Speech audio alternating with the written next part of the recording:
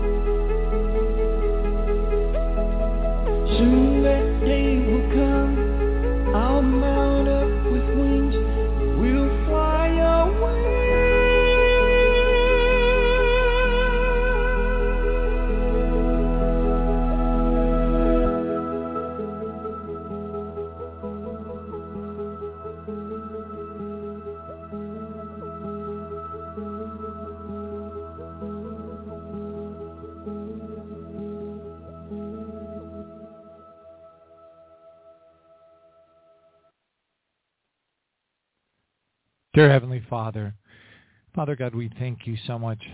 I thank you so much, and I believe that everyone else does as well, for the days that we're in right now, for the things that you're teaching us right now, for the progression that we've all made to some degree in our walk, and for everything, for the promises that you've laid out before us that go beyond the comprehension of those of us, of all of us ultimately, that the eternity that we have laid out before us as a grace, a gift of grace, through your grace and through the sacrifice of our Lord and our friend Jesus, that we have things to look forward to that are so beyond our own comprehension, beyond what we can even put into words, that nothing but happiness and joy really should enter into our hearts, no matter how dark and difficult the times that we might be surrounded by here on this earth are.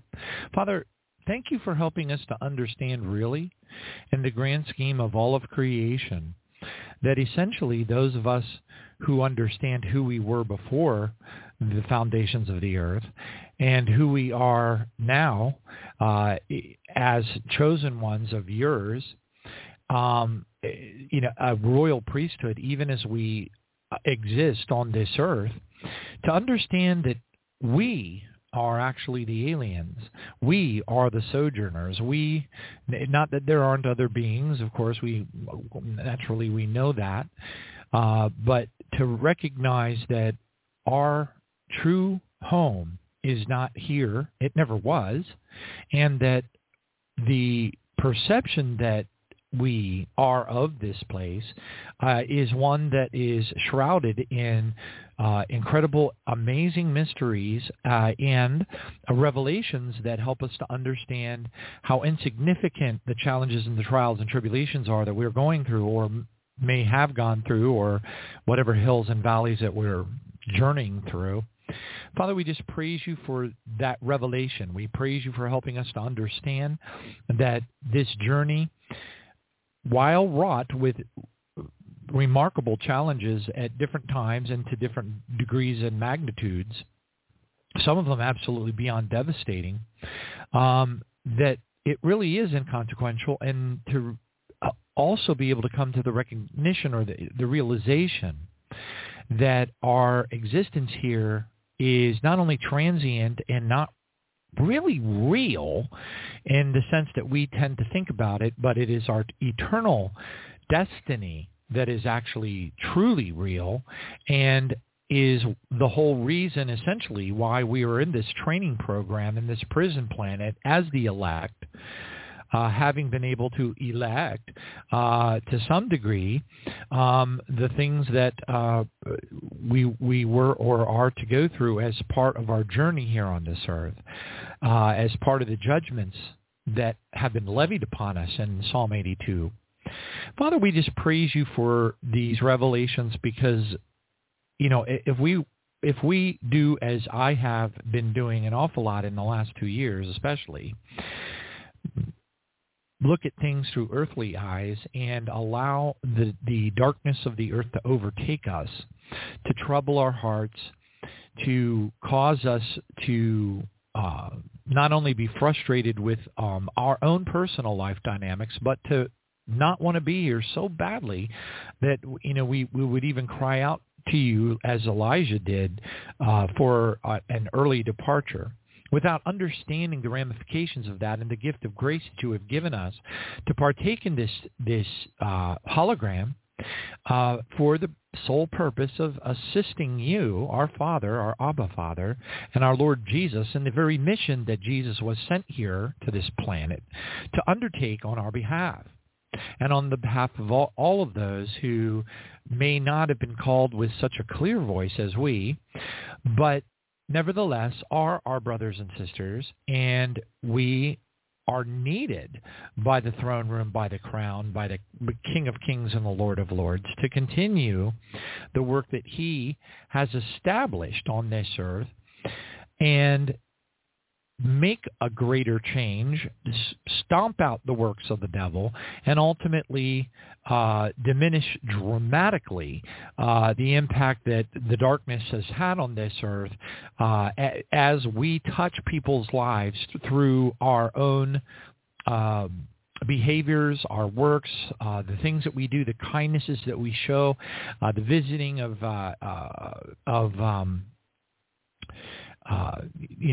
orphans and the, helping of widows and all the things that we're essentially asked to do as part of our walk. As simple as it is and as it is laid out before us, particularly in the book of James, we tend to make things far, far more difficult and judge ourselves very harshly as far as whether or not we believe in our hearts that we're qualified, when in reality we should have surrendered the notion that we could even conceive of the qualifications, because it is only through your righteousness, not ours, but yet through our determination and desire deep in our hearts and to overcome, to be strong, to be all the things that you want us to be, to continue in our walk, to progress, to become more holy, to seek your righteousness even more than ever before, to walk in as best as we possibly can in your perfect will, and to actually glorify and to feel good about ourselves, because we,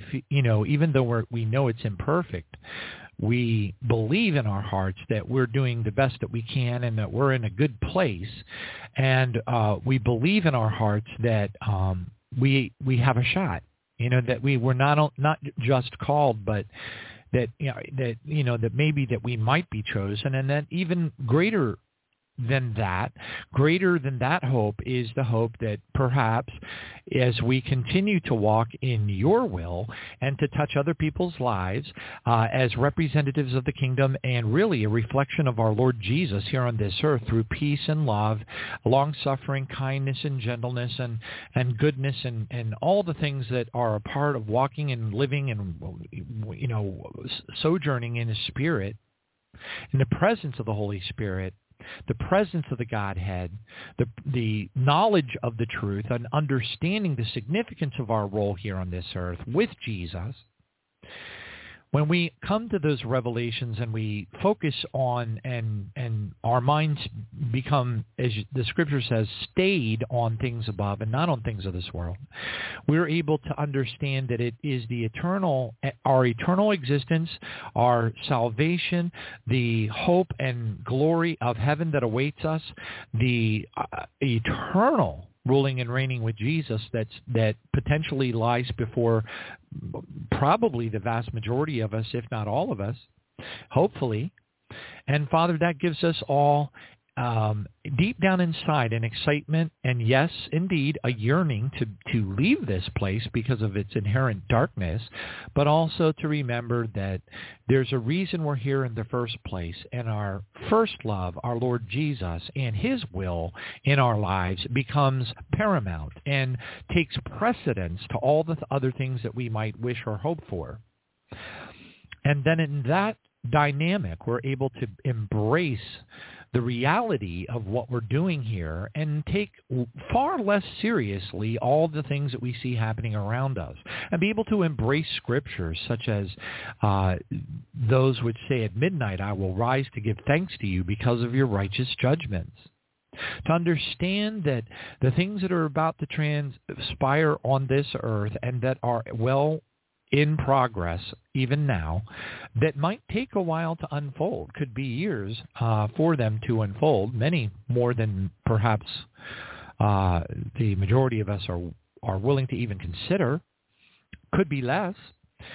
And when we realize who we are and stay focused on that eternal reward, staying focused on the fact that that any of the sadness, any of the frustrations, any of the disappointments, any of the feelings that are inherently negative and sorrowful associated with our place on this earth, even today, the challenges, the trials, the tribulations, or the ostracizing of us from family members, from perhaps churches and gatherings, and all kinds of different dynamics that are associated with our earthly walk.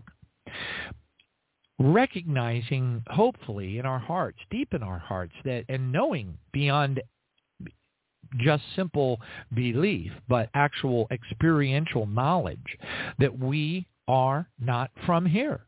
Indeed, we are aliens of this earth.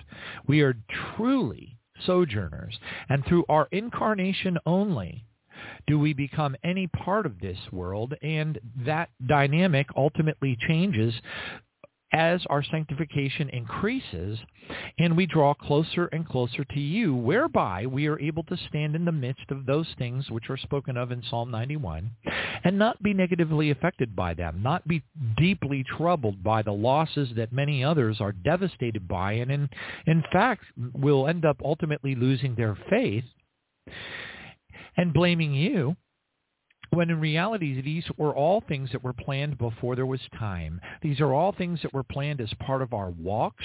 Psalm 139, verse 16, Ephesians 2:10. Father, we praise you for helping us to understand these things and to divorce ourselves from the concerns of this world, and to understand that you do have us in the protection of your holy hands, and that Jesus does have us in the protection of his holy hands. And while that does not mean that we are once saved, always saved,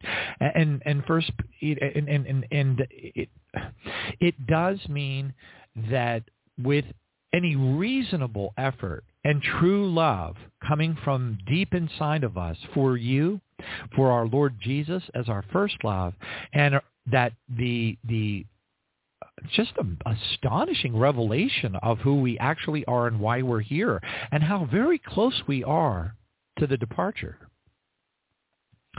should cause us to shift from our typical earthly views that might cause us disappointment, frustration, perhaps self-loathing, or just all kinds of negative emotions, feeling sorry for ourselves. When instead we should really be seeing things through supernatural and eternal eyes and recognizing how awesome and truly exciting it is to be called in such a fashion that we're a part of this unbelievable transition of us, who we are as minor gods, as it says in the Scripture, part of the Godhead, a royal priesthood, kings and priests, recognizing how incredible that is when it is overlaid upon the backdrop of all of eternity and multiple universes, trillions of galaxies, trillions of planets, trillions of life forms, multiple dimensions. It is so beyond our comprehension, so mind-blowing and mind-bending that we oftentimes lose sight of it and fall into a state of mind that is just encapsulated in falsehoods that are associated with the deception of this existence on this particular planet without regard to who we actually are in the universe of all the beings that exist. To be truly chosen by he who created all things, everything, and to be considered royalty in the universe by even other beings and civilizations, and to have that even documented in books from testimonies of people who have been interviewed that have been in the presence of, other alien beings not from this planet. How amazing is it that the testimonies of those who have been in the presence of such beings, whether without any regard to the status or, whether they were good or bad beings or whatever the case is, just tossing that aside, but yet recognizing that through the testimonies of those who have been in the presence of otherworldly beings over decades and decades and decades of time, those testimonies line up to tell a story, and that story is that which is in our Bible, that which, if we open up our hearts and our minds and look with supernatural eyes and ears at what it is you've told us about who we are, why we're here, and why we should be excited, full of joy, and our speech, our thoughts, our ministering to others should be absolutely full of salt in such a fashion that we blow the minds of other people. They simply cannot understand how we could go through all the things that we're going through, or all the trials and tribulations, or lost lives of people that are a major part of our family, in some cases direct members of our immediate family. And to be able to let it roll off of our shoulders, to be treated awfully in a situation where some people with complete enveloped in the earth, in the earthly ideas of the fallen man, would be tempted to take their own lives, so wrapped up and just utterly overwhelmed with the negativity associated with their perception of their reality, that they might be willing to completely sacrifice and eliminate any possibility that they might be a part of the greatest revelation and the greatest revealing of the greatest King and friend and lover of our souls, and that the intimacy of us and the fact that we are royalty in the universe has sadly escaped so many, and that they had never even had the opportunity, or if they were given the opportunity, never took it, to be able to recognize, without going into endless verses out of Ecclesiastes, how utterly fruitless and meaningless all of the things are that we're going through in this life. And to be able to just, with incredible courage, be able to come before our Father and actually ask you, Father, if it's necessary, that you just burn down our house, that you take away the things that we hold dear. That if there is something that stands in the way of us and our intimacy with you and our love and priorities and our walk for you and our Lord Jesus, that we are truly from the bottom of our heart willing to, and even ask you to make those adjustments in our lives that would be devastating to anybody else, but to us ultimately don't mean anything. They do. We don't want to live in the streets. We don't want to be uncomfortable. We don't want to be bitten by bugs. We don't want to have to go through that. We don't want to have to be digging for sandwiches and hoping for birds to walk by that we can, have a snack like Elijah. We don't want to have to go through those things. If Jesus says, if it is at all possible, Father, take this cup from us. But at the same time, understanding that the gifts that we have, the comforts that we have, maybe there are people listening that are from South Korea right now that escaped across the demilitarized zone and used to be part of the underground church of North Korea.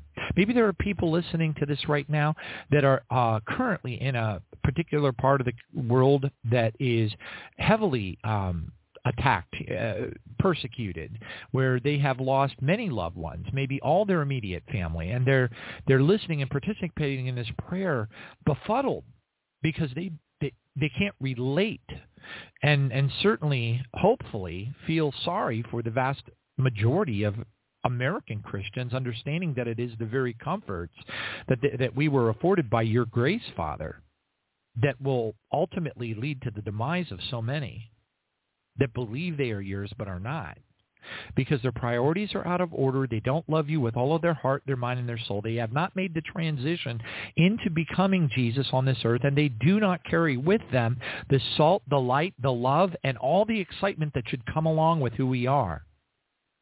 And instead are where I was and have and occasionally fall into, as times become difficult, but that journey brings us slowly, ever so slowly, to a place, hopefully, if we continue to pursue you, to a place where we come to the recognition of the folly, the vanity associated with anything that is hopeful of those things on this earth. That there should be some earth dynamic, some friendly group of people, some fellowship that is aligned with our understanding of the things that are unfolding on this earth in such a fashion that it might give us some earthly comfort. Or that we should, maybe have a little less of a challenge associated with our jobs, the burdens, the travel, the difficulties of paying the bills, whatever it is. The scary notions that are before us right now that may become a reality associated with the cost of food. We understand that almost certainly we are marching through the second, third, and entering into the fourth seal in parallel and at the same time. And that these things are rolling out before us, however, how amazingly exciting that is. To be able to see it and to be able to have it draw us out of that self-centered, narcissistic, emotional, myopic feeling that we all tend to slip into when we examine our own situations with our own earthly eyes and somehow feel that we got jilted, we got the short end of the stick. When we don't, because we lose sight of the reality associated with who we actually are. We lose sight of how awesomely exciting, their words cannot, the supremely exciting it is to recognize that we have almost come to the culmination of one of the greatest events that has probably ever happened and might ever happen in all of creation, which is the manifestation really of the sons of God through these trials and tribulations in this prison planet, that we would be able to glorify you, Father, in your presence. Oh, hallelujah for the tens of thousands, if not hundreds of millions that have come before us, and stand before you in an innumerable company of angels as a congress of minor gods that give you glory even to this day and root us on as the cloud of witnesses. Concepts that we can only believe through faith. But once we do truly understand the significance of it all, and are able to position it within our belief systems where it belongs in the appropriate priority, recognize quickly that those things that caused us to feel bad in the first place were utterly insignificant. And that changes all of our walk dynamics in such a fashion that we're able to be set free as we ought, and to have that salt, to have that excitement, to have that joy that we ought to have, that we're commanded to have, that if we were living truly in alignment with the Scripture and in accordance with the sanctification of growing closer to you in our walk of holiness, separated from all those things of the world, excited about who we are in the universe, excited about who we've been called to be and the opportunities that are laid before us, excited to be able to bring light and love to this earth that is going to become infinitely more dark than it is even now, and to be able to touch people's lives and derive true joy from that. Oh, Lord, Father God, we praise you and thank you for any of us that truly live a life whereby, even though we may not have arrived in our sanctification, even though we're maybe struggling with some emotion still, we are those who have come to a place in our walk where we cannot stand to see somebody else suffering, where when we are given the opportunity to lend a helping hand to someone who is going through hard times, that it gives us true joy, that we're excited to be able to do that, and we look forward to the opportunity to be able to do that. And that is the quintessential essence of our existence, because that is the compassion of Jesus in us, showing through and causing us to live the works of glory and light and love that we were called to live through Christ in us, which is the demonstrable and part of our walk that makes us who we are, whereby we can look back upon it and rejoice and have joy in it, because if it weren't for Jesus, we wouldn't feel that way in the first place. And once we recognize it, how glorious it is, Father, to continue to seek you, to give you praise no matter how dark or difficult the time is that we're going through, no matter how earthly earthly bound our emotions might be at any given time, to recognize what the goal is, to recognize where it is we are heading, to know what that target is, that place that we should be in our hearts and our minds, so that paradoxically we can actually be those who you ask us to be, as opposed to being sad and totally distraught over all the dynamics that are surrounding us in our own lives and surrounding the world. And to be able to look at it instead through a new set of eyes and understand that this is all part of your perfect will, that it's all part of your movie, that it is all part of the design of the universes, and it is all part of the filtering out of those who you have chosen ultimately to be candidates, to be able to rule and reign over all of creation for all of eternity. And the gravity and magnitude of that responsibility and the rationale behind why we must be humble, contrite, and truly loving and kind, deep inside of our hearts, utterly merciful like you are, Father, and our Lord Jesus. Because if we didn't have those attributes, why would you want to promote us into a position of power, only to have another satanic rebellion occur?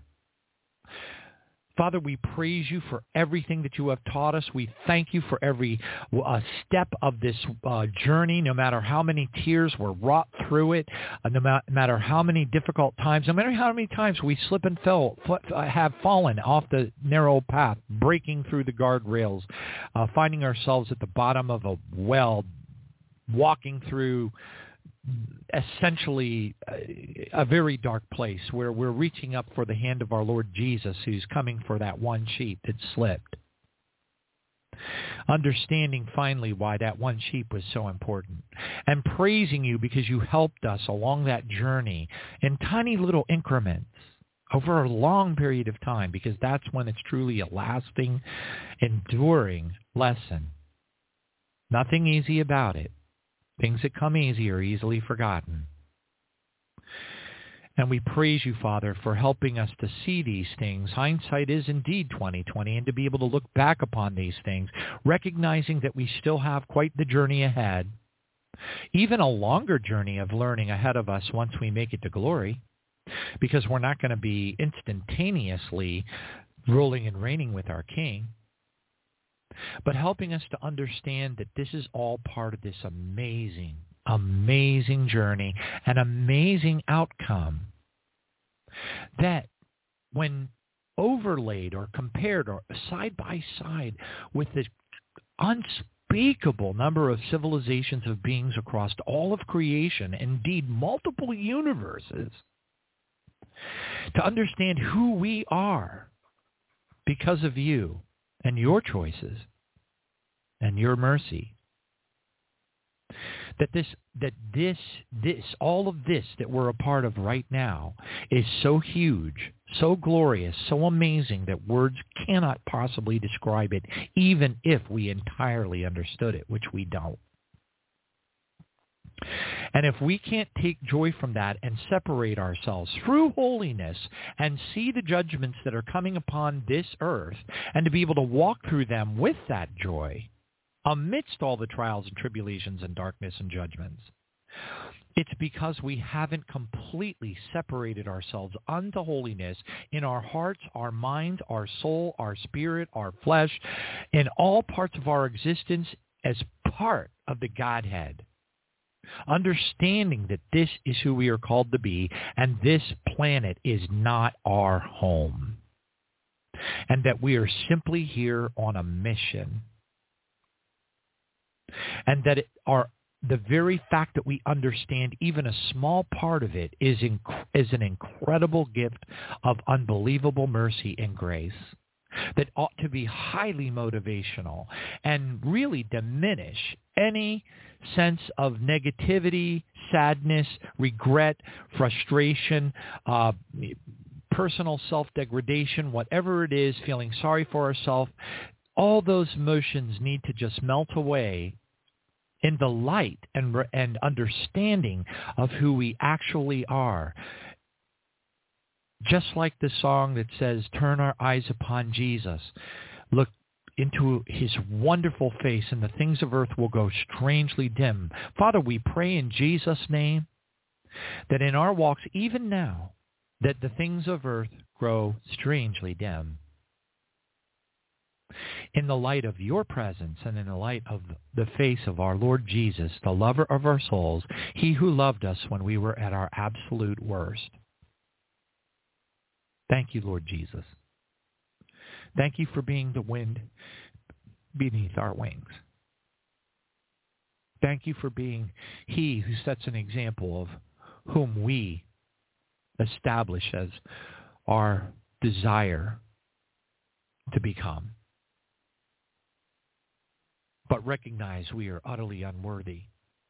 And if it wasn't for your incredible mercy and grace, and yours too, Father, we wouldn't even have a shot.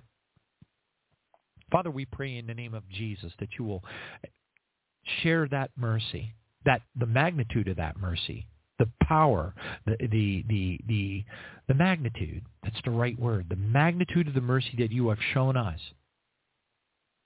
the diversities of the mercies that you have shown us, the diversities of the miraculous understandings of the mysteries of the Scripture that help us to understand the magnitude and how exciting it is to be a part of this journey, even though if we momentarily allow ourselves to slip into the flesh, are horrified to be even aware of in some cases, if we're truly awake. And we praise you, Father, for divorcing us from that place, that part of the journey that might allow us to be affected by our earthly emotions when we should be glorifying in you and the recognition of who you have chosen us to be ultimately and why we're here anyway. We praise you for these revelations. We thank you for the revealing of the mysteries of the Scripture that you have shown us. There are probably quadrillions more of them that we don't even fathom and may never have the time while here on this earth to be even able to look into. But yet at the same time, Father, to really, truly praise you for the opportunity to transition. While we're still in the process of transitioning, we probably will never get out of the process of transitioning while we're here. And we are going to be continuously subject to additional refiner's fire, which will not be pleasant. But to recognize as we're going through that journey, providing that we give you praise, providing that we don't become like the Israelites in the desert, providing that we're not miserable, complaining, and putting things of the earth before you and forgetting who we are and how blessed we are. And praising you every single day because we're truly happy and joyful and blown away and excited about the things that are happening around the earth that absolutely horrify all the people who are living in the flesh. But give us a lightning bolt of excitement in our hearts because we recognize that this is the final call. This is the time when millions of our fellow brothers and sisters that have come before us have wished that they could be a part of, many of which have gone through exceedingly difficult times. Many of them had been persecuted, murdered, families killed, tied to stakes, lit on fire, all the most horrific persecutions that any Christians have ever gone through. Yet we live comparatively in luxury in some cases. And it is without those revelations, Father, we would not understand our journey. We would not praise you for the refiner's fire. We would not be deeply glorified in our hearts and so happy that we can look back on the foibles and challenges and dorked up responses, bad emotions that we've had over the years, and be able to look at it and finally say maybe at some point, and I can say that, we all, I think, have victories along that journey and along that path and be able to glorify in them, to praise you for them, to wonder how we even got from where we were 2 years ago to where we are today, and to realize that it's freedom. It's truly, truly freedom. And that freedom is so desperately needed by us, particularly in these days. Because with that freedom does not come unless we are completely divorced, disconnected from all things of this earth, recognizing that we really aren't a part of it. We really aren't. Then essentially we're intergalactic agents of some sort, chosen to be sent to another planet to take on the body of the indigenous population for the purpose of doing work to the glorification of our Father at our headquarters in heaven, to bring more and more of our fellow brothers and sisters who drank from the cup of forgetfulness and do not recognize who they are, have never seen the opportunity, yet we can open their eyes through just a few words that are anointed by the presence of the Holy Spirit and your holy fire. And we thank you for this opportunity, Father, because it is a transition that brings us to a place that enables us, even without a special anointing of the Holy Spirit, to be able to be who you want us to be, having that joy, having the salt that we need to have in our speech to be able to sit in front of someone who's truly distraught because they're looking at everything through earthly eyes and let them know, what are you worried about? We're not from here and we're not staying here. And we are going to a wonderful, fabulous place that makes planet Earth look like a pit. And we just praise you, Father, and thank you for these revelations, and thank you for this journey. Thank you for the refiner's fire. Thank you for the chastening. Thank you for the mistakes that we've made. Thank you for your mercy. Praise you, Jesus, for continuously praying for us, for advocating for us before the courts of heaven, opening our earthly eyes and revealing the supernatural light and love that is that of those whom we hope someday to transition into as truly the full manifestation of your Son's place, whereby we have the opportunity to be part of the ruling class, the bride of the King of Kings, the Lord of Lords, and he who sang all of creation into existence. We thank you, Father, for who you are. We praise you for being the Father of our salvation, and we thank you, Jesus, for everything that you have suffered, every insult, every miserable, awful tear, everything that you've had to go through on this earth. We become frustrated because we can't communicate or share the things that you have revealed to us, to others around us, because they won't receive it. Oh, if we could only put ourselves in Jesus' shoes to understand what he must have felt like while he was on this earth, knowing, living it, experiencing it, knowing who he was, and at the same time being stuck in the same exact incarnated flesh bodies that everyone else on this earth is, in men and women bodies that are nothing at all like the light beings that we are going to become when we are like you. And that is an exciting thing that very few are able to grasp. And we praise you because by virtue of us being gifted with that understanding, we have that target to shoot for. We understand why we're here. We have the ability through your grace and mercy to be able to help others see how big this is. In a time where so many of our fellow brothers and sisters have finally arrived at a place in their journeys where they may be able to even receive the most advanced understandings that you have blessed us with, which further empower us to overcome, knowing how utterly insignificant our lives, our walks, our existence here on this earth is, with the exception of our calling to stomp out the works of the devil and to help draw in any way possible, through the quality of our existence as ambassadors of the Lord Jesus, others, to bring them with us.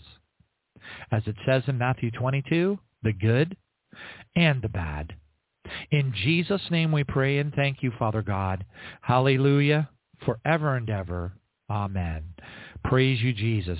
Thank you, Father. Tonight is October the 21st of 2022, the 26th of Tishri, 5783. The next holiday is Rosh Chodesh Sheshvan, which is October the 25th of 2022. Hallelujah. We thank you, Jesus. And tonight, it is now 7:43 p.m. on the east coast of the United States of Babylon the Great. And together, if we wish, but we don't have to, Romans 14, it's an option. We can worship you, Father, and the Sabbath can be every day. It can be no day. It can be Sunday. It can be Wednesday. Whenever it is, we praise you for that freedom. We thank you, Father, for being set free from the law. We praise you, Father, for being given the option and desiring truly in our hearts to really share our time with you and look forward to it.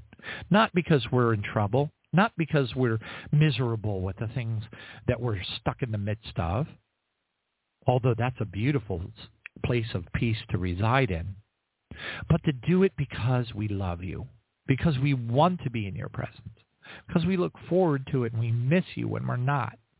And we know that we always really are, but sometimes we're a little bit more separated because we're pulled and yanked by the darkness of this world and the responsibilities associated with being vine dressers in the vineyard. But at the same time, Father, feeling that wonderful feeling, that washing of light and love come upon us when we are kneeled on our knees in the dark, in the quiet, and in your presence, residing in the secret place of the Most High. And tonight, together, we light the Sabbath candles, if we so desire. I like to light 3, one for the Father, one for the Son, and one for the Holy Spirit. Praise you, Jesus. Thank you, Father. The Hebrew Kaddish. Baruch atah Adonai Eloheinu melech haolam, borei peri hagafen. Baruch atah Adonai Eloheinu melech haolam, asher kitshanu b'mitzvotav v'ratzavanu, v'shabat kodsho be'ahava uvratzon Hinchilanu, zikaron lemase vereshit. Ki hu yom techila lemikrae kodesh, zecher litziat Mitzrayim.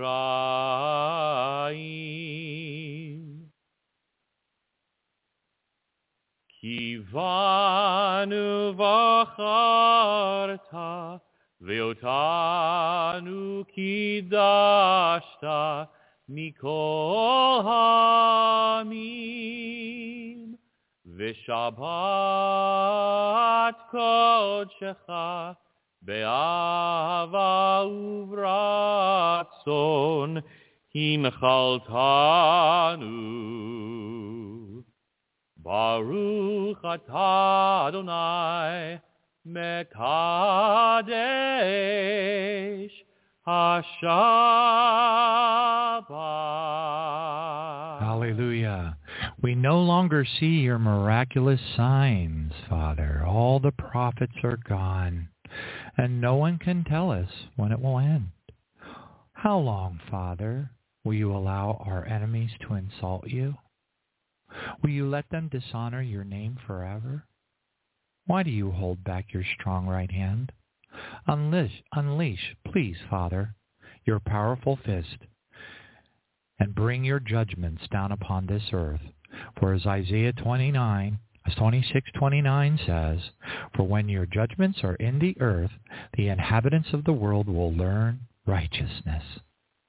And Father, we praise you for your judgments, more than just at midnight, because they are righteous. And that righteousness brings more people home. That scary moment of knowing that you might die any second might be second that is necessary for so many millions to call out upon your name. Blood, fire, and vapor of smoke, and all those who call out upon the name of the Lord shall be saved. Acts 2, verse 22. Thank you, Jesus. Hallelujah. Might be 21. Sometimes I forget. Weeping may endure for a night, but joy comes in the morning. Psalm 30, verse 5. Praise you, Jesus. Arise, my love, my beautiful companion, and run with me to the higher place. For now is the time to arise and come away with me. For you are my dove, hidden in the split-open rock. It was I who took you and hid you up high in the secret stairway of the sky.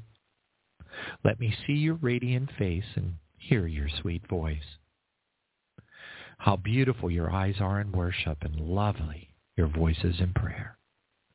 You must catch those troubling foxes, those sly little foxes that hinder our relationship, for they raid our budding vineyard of love to ruin what I've planted within you. Will you catch them and remove them for me,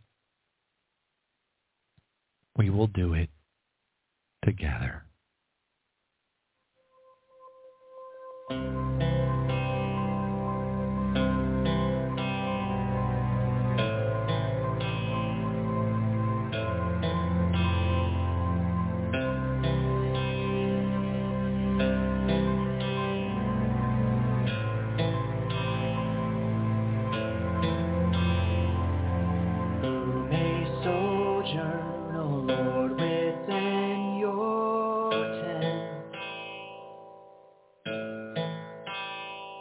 To dwell upon your holy hill ascent,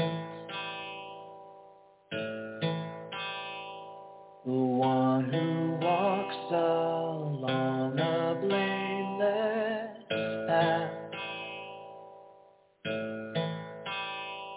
in all he does are only righteous acts.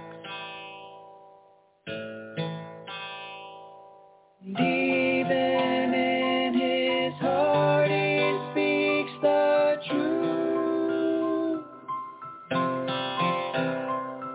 And even in his heart he speaks the truth.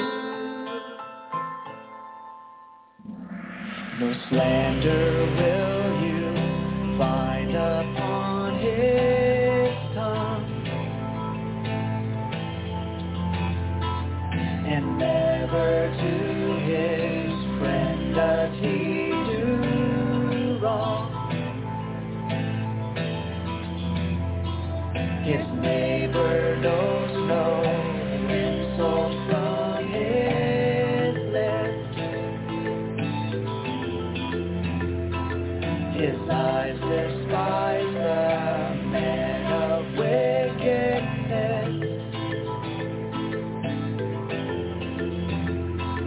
But honors every heart who fears the Lord.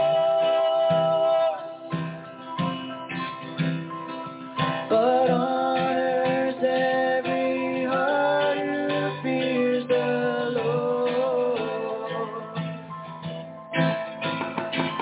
And even though his oath may cause him pain, his faithful word forever stays the same. No money lends he seeks no selfish gain. The bribe against the innocent is stained. The one who does these things will not be moved. The one who does these things will not be moved. The one who does these things will not be moved. The one who does these things will not be moved.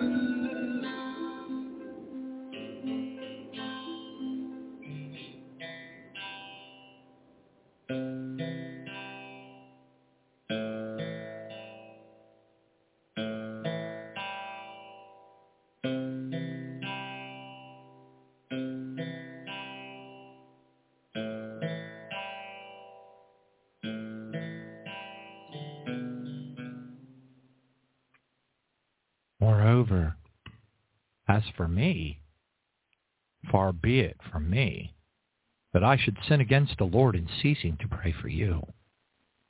1 Samuel 12:23. For I have come to set man against father, daughter against mother, daughter-in-law against mother-in-law, and a man's enemies will be those of his own household. He who loves father or mother more than me is not worthy of me. He who loves son or daughter more than me. It's not worthy of me.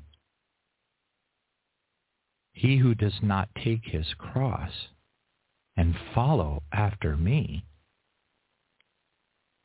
is not worthy of me. He who finds his earthly life is going to lose it. But he who loses his earthly life for me will find his eternal life. We praise you, Father, and thank you. Hallelujah. Thus says the high and lofty one who inhabits eternity, whose name is holy. I dwell in the high and holy place with him who has a contrite and humble spirit, to revive the spirits of the humble, to revive the hearts of the contrite ones. Contrite means feeling or expressing remorse, penitence affected by guilt, with a broken or contrite heart, remorseful, repentant, penitent, regretful, rueful, or sorry. We praise you, Father. Father, we pray that you will make us an instrument of peace. Where there is hatred, help us to sow love. Where there's an injury, help us to teach and show your pardon. Where there is doubt, let us instill faith. Where there is despair, through our light and love, hope.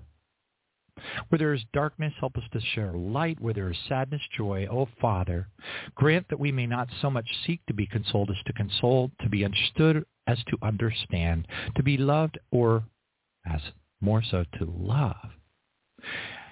For it is in giving that we receive, and in pardoning that we are pardoned, and it is in dying that we are born to eternal life. Dying of the things of this earth. We praise you, Father, and thank you. For as high as the heavens are above the earth, so great is your mercy towards those of us who fear you.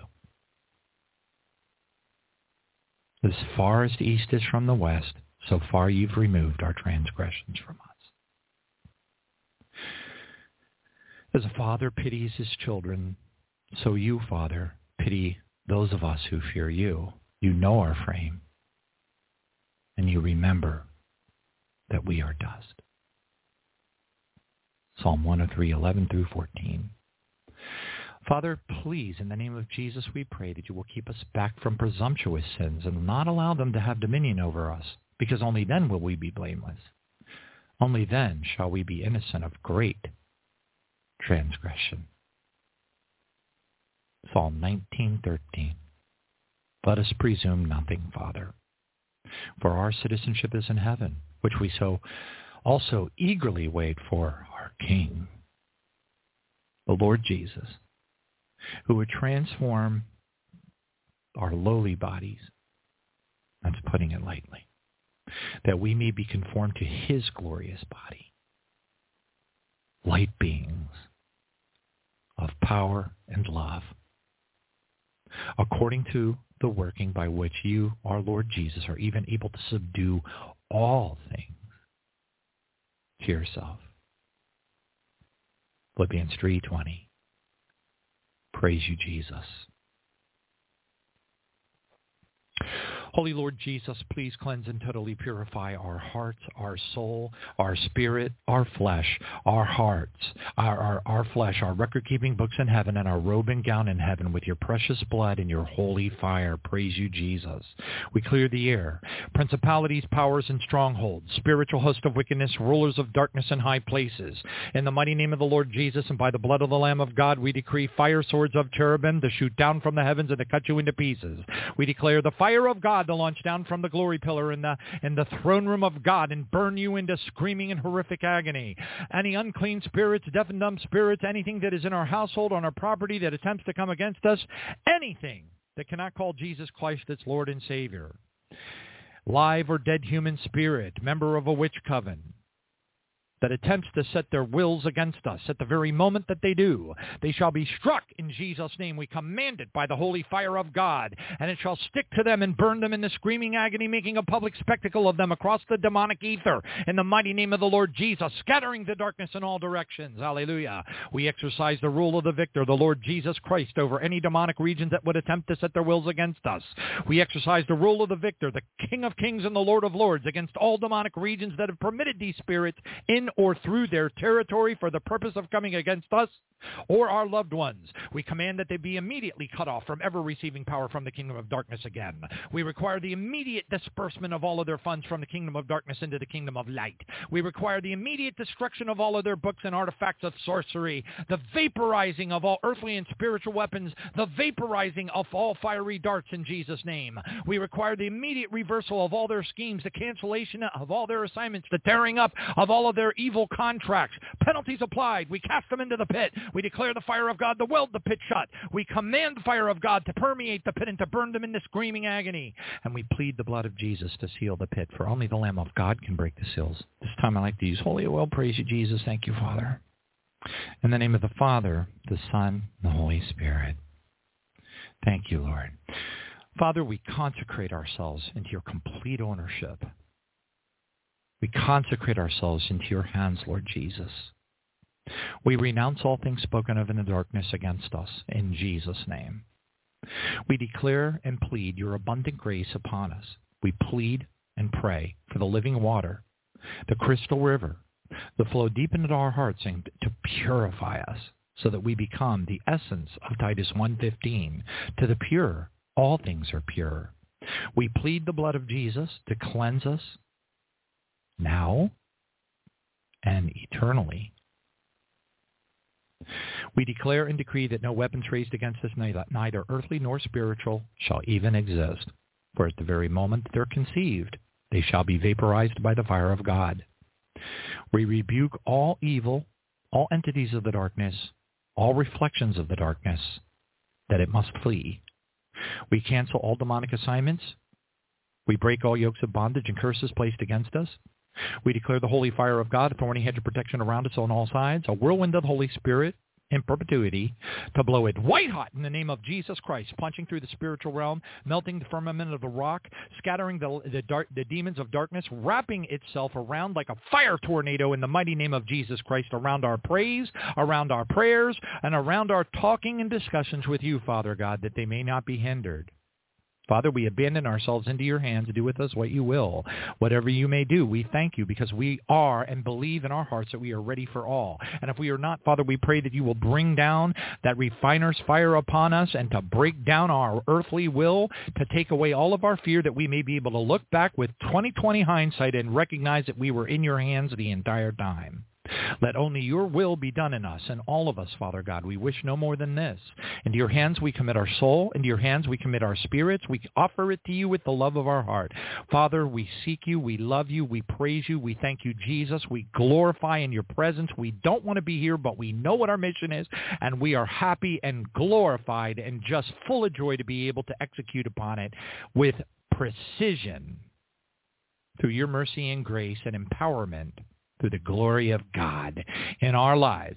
We surrender ourselves into your hands without reserve and boundless confidence, for you are our Abba, Father. O Lord, hear. O Lord, forgive. O Father God, listen and do not delay, we pray. For your people, oh yes, Lord, we hope to be the bride of your Son, our King Jesus. We cry out to you this day and we ask you, Father, let not our prayers ever be hindered. 1 Peter 3:7. Praise you, Lord. Hallelujah.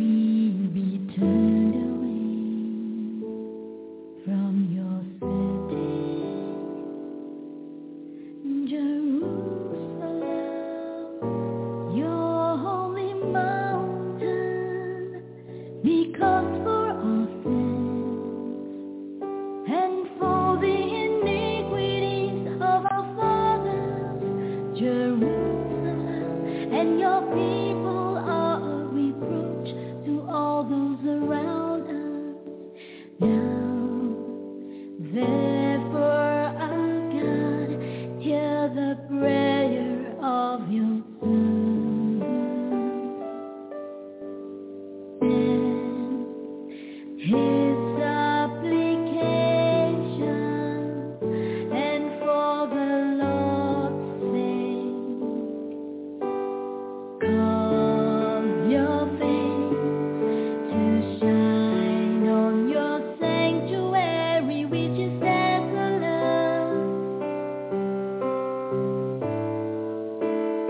Oh my God, incline your ear and hear.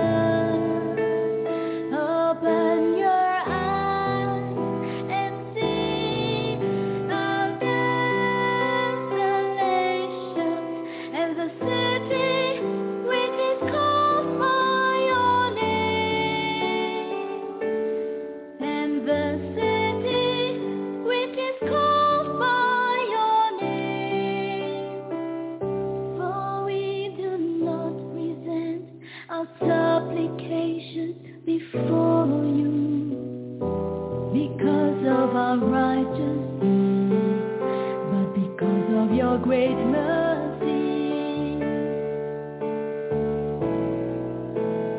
Oh Lord, hear. Oh Lord, forgive. Oh Lord, listen and act. Do not delay. For your own sake, my God, for your city and your people are called by your name. Oh Lord, hear. Oh Lord, forgive. Oh Lord, listen and act. Oh Lord, hear. Oh Lord, forgive. Oh Lord, listen and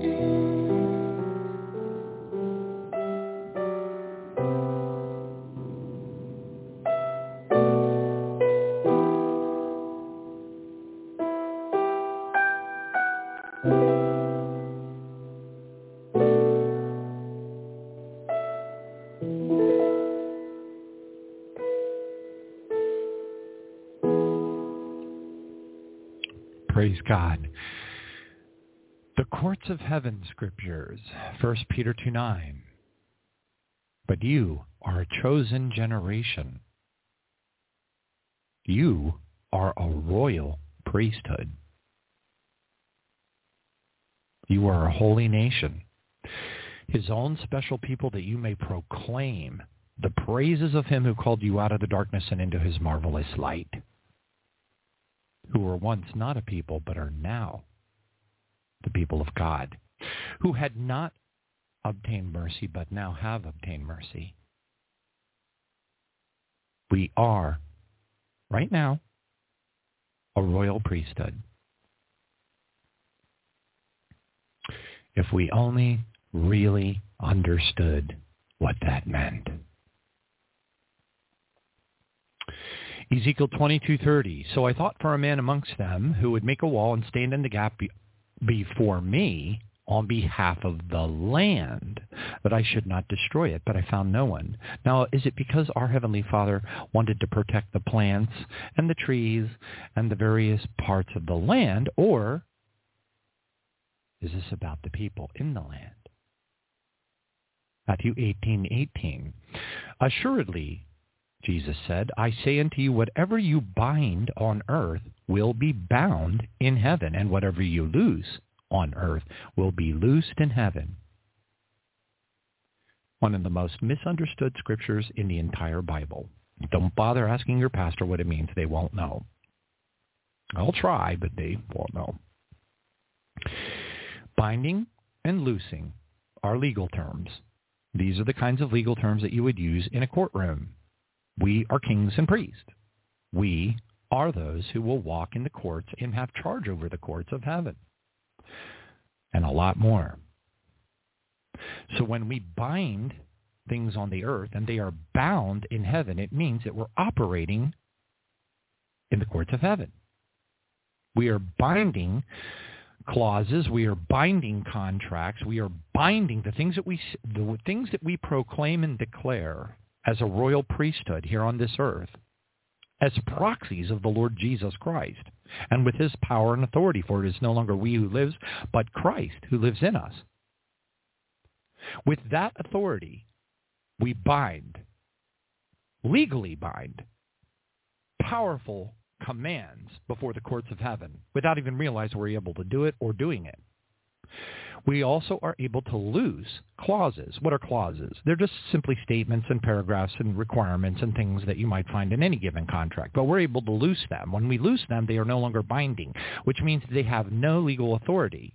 We can take away the legal authority of the demons of darkness to be able to inhabit a victim simply by saying, Father, forgive them, for they know not what they do. Some of those most powerful words ever uttered in all of creation. John 20:23 says, if you forgive the sins of any, they are forgiven them. If you retain the sins of any, they are retained. Another infinitely misunderstood scripture, particularly within those who refer to themselves as the clergy, the preachers, and teachers. They don't understand what this means. This is authority. This is the authority of Jesus Christ. And we are given that authority as a royal priesthood, working as Jesus Christ in this place, this prison planet, this hologram, this containment zone. Daniel 9:19, O Lord, hear, O Lord, forgive, O Lord, listen and act and do not delay. For your own sake, my God. For your own sake. Isaiah 43:25-27, I, even I, am he who blots out your transgressions for my own sake, and I will not remember your sins. Put me in remembrance and let us work together. Let us contend together. Let us work in the courts. Let us loose and bind together. Let us work with Jesus. Let be who you are, a royal priest before the courts of heaven now, even now, as you bind and loose.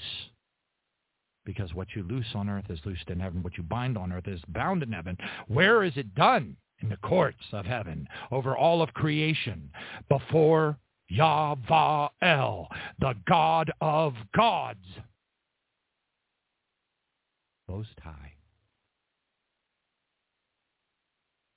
Hebrews 8, verse 6, but now he, Jesus, has obtained a more excellent ministry inasmuch as he is the mediator of a better covenant, which is an eternal contract, which was established upon better promises. Interestingly, that it should mention a better covenant.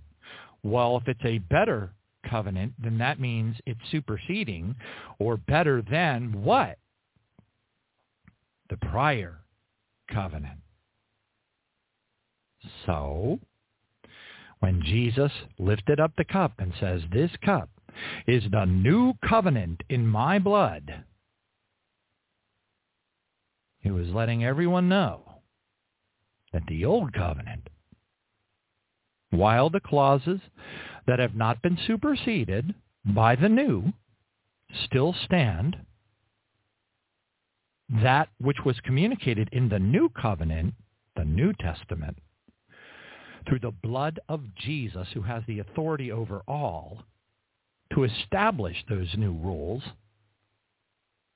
take precedence and supersede those of the old covenant.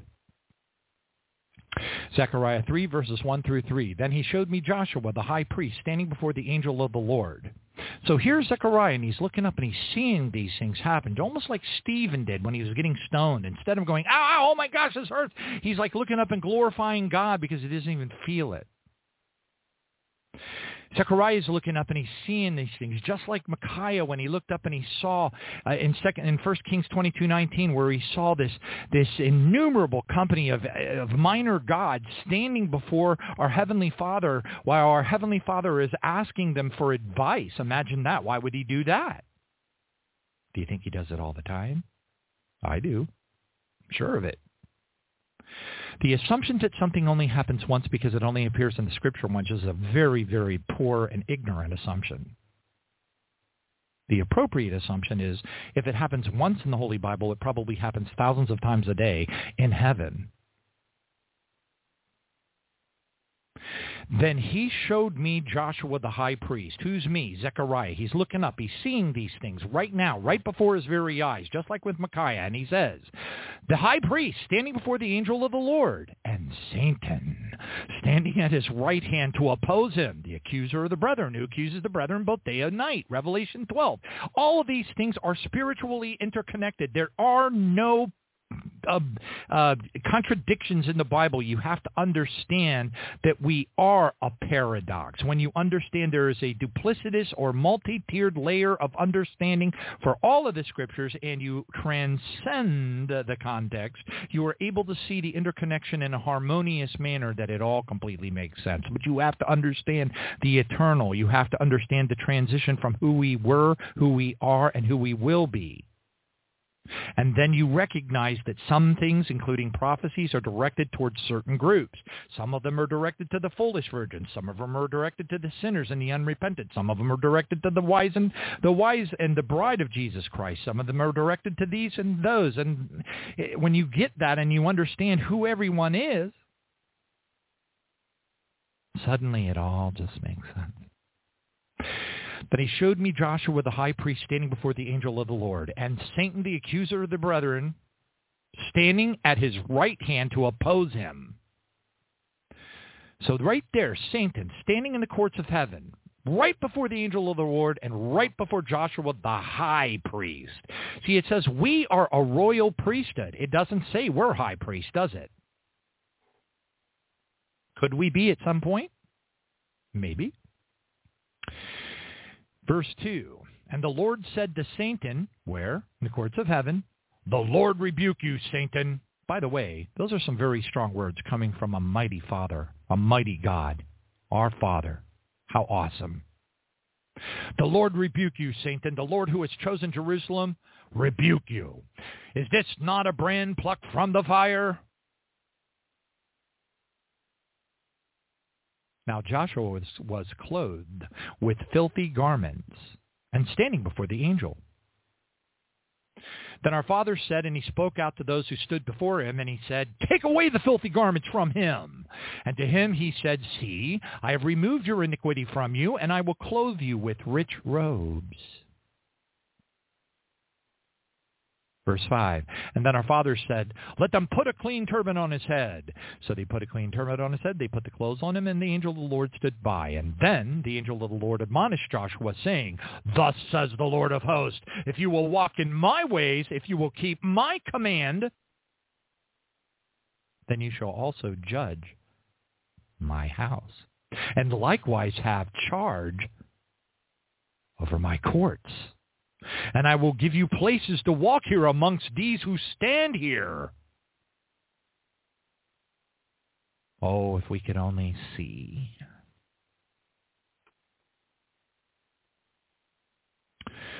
Zechariah 2:5, for I, saith the Lord, will be a wall of fire all around her. I will be the glory in her midst. The holy fire of God is the greatest weapon that we have the ability to wield as a royal priesthood against the demonic forces of darkness on this earth. It is the greatest weapon. Indeed, it is exactly what the metaphor of the so-called two witnesses that are supposedly going to shoot fire out of their mouths for 3.5 years. But they're not. That's a metaphor for the olive tree and the lampstand, which is a metaphor for the Christians and the Jews and the Gentiles that are made into one through Christ, two groups made into one, and through what they speak, through their authority in Christ Jesus, they shall wield the holy fire of God as a weapon against the enemies of God's kingdom. and God's people. That's what it means. Why? If Jesus said almost 2,000, if not 2,000 plus years ago, if he said, which he did, and greater things than these will we do, because I go unto my Father. Well, that was 2,000 years ago. You think it might be time that we start doing those things? I do. Praise God. Thank you, Jesus. Job chapter 1, verses 9 and 10. So Satan answered the Lord and said, does Job fear God for nothing? Have you not made a hedge around him and around his household and around all that he has on every side? Every side, every side. Why did I repeat every side? Because if it gives away a mystery. It's right there. It says on every side. So when we're calling down the holy fire of God to protect somebody, to do whatever, to protect our households, our dwelling places, our loved ones, whatever it is that we are using, in whatever capacity we are using the holy fire of God, what should we do? We should command it to protect that individual on every side. How many sides are there? In this hologram, in this dimension, how many dimensions, how many universes are there?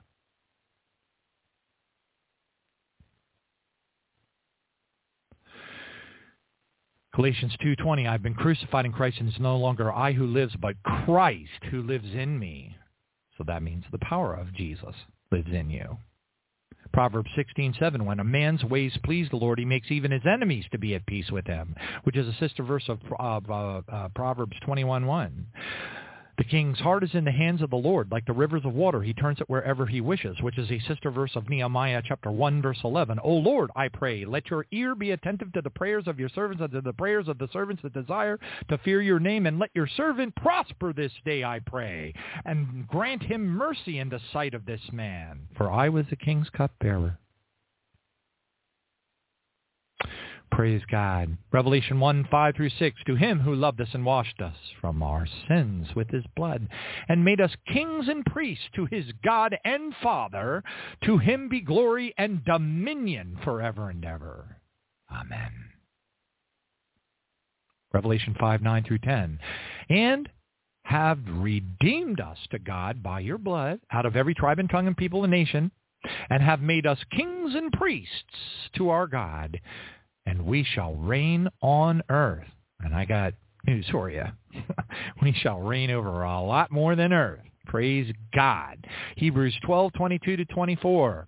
But you have come to Mount Zion. This is not a metaphor. This is literal. You're operating in the courts of heaven. Why wouldn't you come to Mount Zion? Oh, no, this is talking about a mountain in the earthly Israel. No, it's not. It says it's not. It says it right here. But you have come to Mount Zion, too, the city of the living God. The heavenly Jerusalem. Wait a minute. Are you saying there's a Jerusalem in heaven? Yes, because the new Jerusalem descends from the heavens down upon the earth. It's a giant cube-shaped object, very much like the temple that's described in Ezekiel 40 and 41 and 40, et cetera, et cetera, et cetera. It is, wait a minute. If a gigantic cube comes down from the sky, what will the people on the earth think it is? The Borg? Okay. They're going to think it's an alien spaceship. This is so amazing and cool. Praise God. Thank you, Jesus. How amazing. To the city of the living God, the heavenly Jerusalem. It says right there. To an innumerable company of angels. To the General Assembly, which is a Congress. To the church of the firstborn who are registered in heaven. To God, the judge of all. To spirits of just men made perfect. And Jesus, the mediator, the lawyer, the advocate of the new covenant. Where? In the courts of heaven. What is an advocate? It's a lawyer. What is he doing? Standing up for us because we're dust. To the blood and the sprinkling of things that speak better things than out of Abel. And That's putting it lightly. Talk about a scriptural understatement. Glory to God. Hebrews 13:10. We have an altar from which those who serve the tabernacle have no right to eat. For the bodies of those animals whose blood is brought into the sanctuary by the high priest for sin are burned outside of the camp. Therefore Jesus also, that he might sanctify the people with his own blood, suffered outside of the gate. Therefore, let us go forth to him outside of the camp, bearing his reproach. In other words, being like him, carrying our cross unto our death in love. 14, for here we have no continuing city, for here on this earth, there's nothing that's going to continue. It's all gone. It's all toast. We have nothing to look forward to here. Forget about it. Divorce yourself from all thought having to do with the earth. Worry only about your fellow brothers and sisters and your mission that you were given by the King of Kings and the Lord of Lords. And that is it. And then you will have joy. But we seek the one that is to come. Hallelujah. Verse 15, therefore by Jesus, let us continually offer the sacrifice of praise to God. Let us give our bodies holy and acceptable as our spiritual service of worship to you, Father. That is the fruit of our lips, giving thanks to his name. But do not forget to do good and to share, for with such sacrifices our Father is well pleased. Well, let's see here. So our Father is well pleased with seeking our future with him and desiring it with all of our heart. That's derived from verse 14. Through Christ, we offer the sacrifice of praise to our Father. Well, why would that be a sacrifice? Well, if you think about it, really, if you put any heart into your praise for God, you're going to have to stop watching the boob tube for a while, aren't you? You know, or stop reading some book or whatever the case is, or, you know, weeding your garden. There's going to have to be a sacrifice of whatever to appropriately praise and worship our Father, which is something we should desire to do as we reside in the secret place of the Most High. That is the fruit of our lips, giving thanks to his name. But do not forget to do good and to share. So share your toys with the other kids. For with such sacrifices, God is well pleased. Wow. I thought we had to, turn into giant light beings and just swoop down on South Africa and, save a whole bunch of witch doctors or something. But no, it's not like that. We always think things have to be grand and giant. We've got to have 1,000 people in our congregation, when the Scripture clearly says in 1 Corinthians 3, verses 14, 15, where it says that our works will be tested of what sort they are. The word sort means quality, not quantity. Quality. Praise God. Nehemiah 1, verses 5 through 8. Your covenant and mercy with those who love you and observe your commandments. Now, in our case, we have to move this covenant to the new covenant. So now, when it says Nehemiah verses 1 to 5 through 8, it says your covenant and mercy with those who love you and observe your commandments. Okay, now we have to translate your commandments to all the things that we were admonished to do, which are essentially commandments, some from Jesus, some from the apostles who were ordained to give those commandments. There's hundreds of them. That's why it's so important to be very intimately familiar with all things of the new covenant. Please let your ear be attentive and your eyes open, that you may hear the prayer of your servant, which I pray before you both day and night for the children of Israel, your servants, and confess of the sins of the children of Israel, which have sinned against you. Wait a minute. This is strange.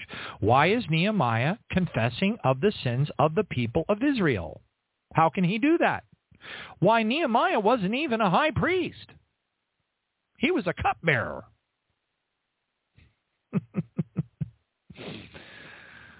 Imagine that. But in reality, he was a high priest.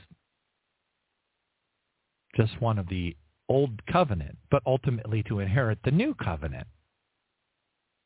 right? This is amazing stuff, and it's all part of who we are. Praise God. We thank you, Jesus. Hallelujah. Thank you, Father. Let me take a look. Give you glory, Father. 8:30. Hallelujah. All right.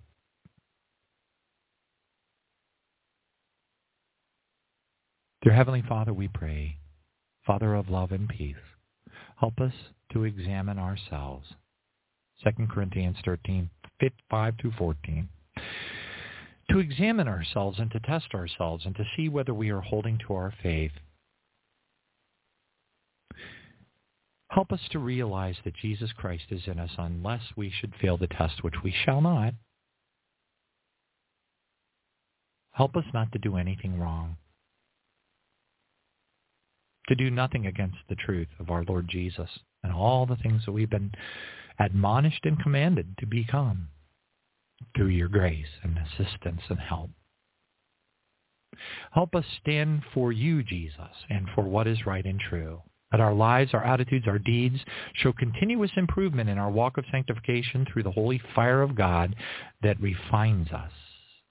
Help us to mend our ways and agree in kindness and love and grace with our fellow believers and brothers and sisters in Christ, to live in peace.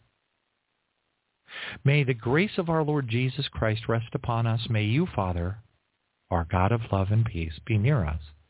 And may the fellowship of the Holy Spirit imbue our very existence eternally and forever, we pray. In Jesus' name, hallelujah. Amen. Thank you, Father.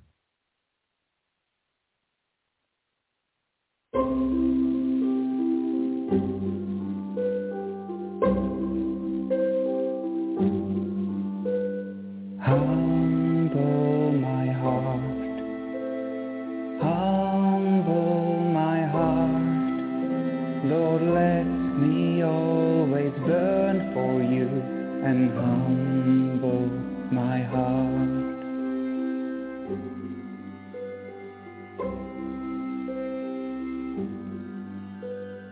Humble my heart, humble my heart. Lord, let me always long for you and humble my heart.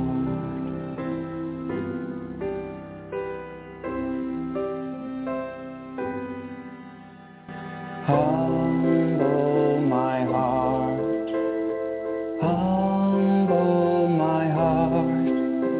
Lord, let me always lean on you and humble my heart.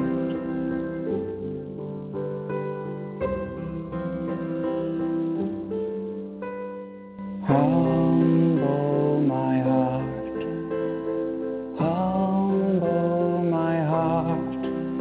Lord, let me always walk in you and humble my heart.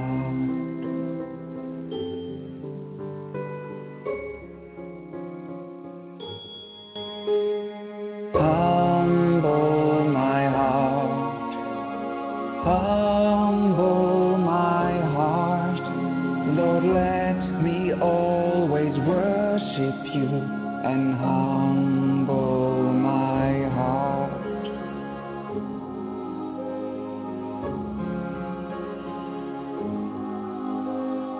Humble my heart, humble my heart. Lord, let me always trust in you and humble my heart.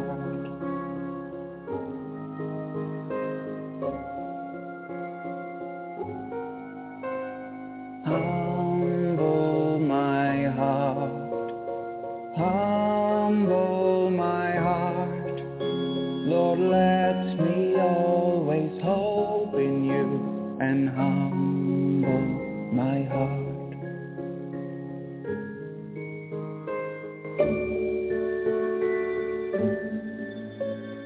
Humble my heart, heart.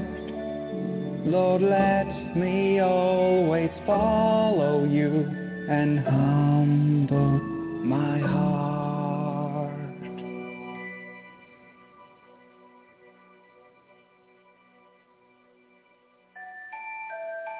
Lord, let me always follow you and humble my heart.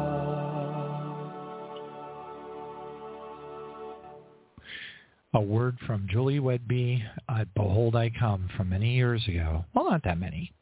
From August of 2019, which I think was just a little bit before the pandemic broke out, which I think maybe the timing of this was pretty supernatural, really, when you think about it. Entitled The Greatest Fight of All Time is Here. Measure, by the way, these words against the days that we are in now comparatively. Quote, that which is presenting itself before you now, which you have seen, that which you have been trained to battle. As hell has opened her gates and the demons are measured in great number, you will see more and more manifestations of the demonic all around you.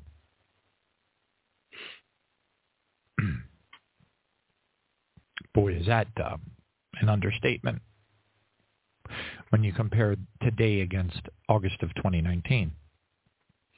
You are targets because of your obedience to me, and these demons will stop at nothing to throw you off track. They prey upon your weaknesses. They look for breaches in your armor. You must not allow them entry. Face them head on, directly speaking verbally the words which I have given you, my holy word. And there is a great power in the spoken word. Breath is life, and you deliver life or death with all you speak. So speak forcefully, directly, and with my great authority granted to you, and command them to flee. They must obey. It is me in you they fear, and also many will come against you. They are still greatly outnumbered and lack any power against those who walk in my commandments. The enemy only has vehicles in which he inhabits to use and abuse. However, I have finely tuned instruments which I have refined by fire and walk in the fullness of all I am. He is no match for us, the demonic realm, Satan and his entities of his workers of darkness. It goes on to say, and I quote, the enemy will especially target you through those who are closest to you, your family, your children, your acquaintances. Maintain your position, realizing you must separate the spirits operating through a person from the person themselves. Now apply this, if you will. I inject this thought. Apply what I just read, which was clearly spoken through the Lord through her. Maintain your position, realizing that you must separate the demonic spirits operating through the human being from the human being themselves. Now, if you understand this, you understand the power that you have.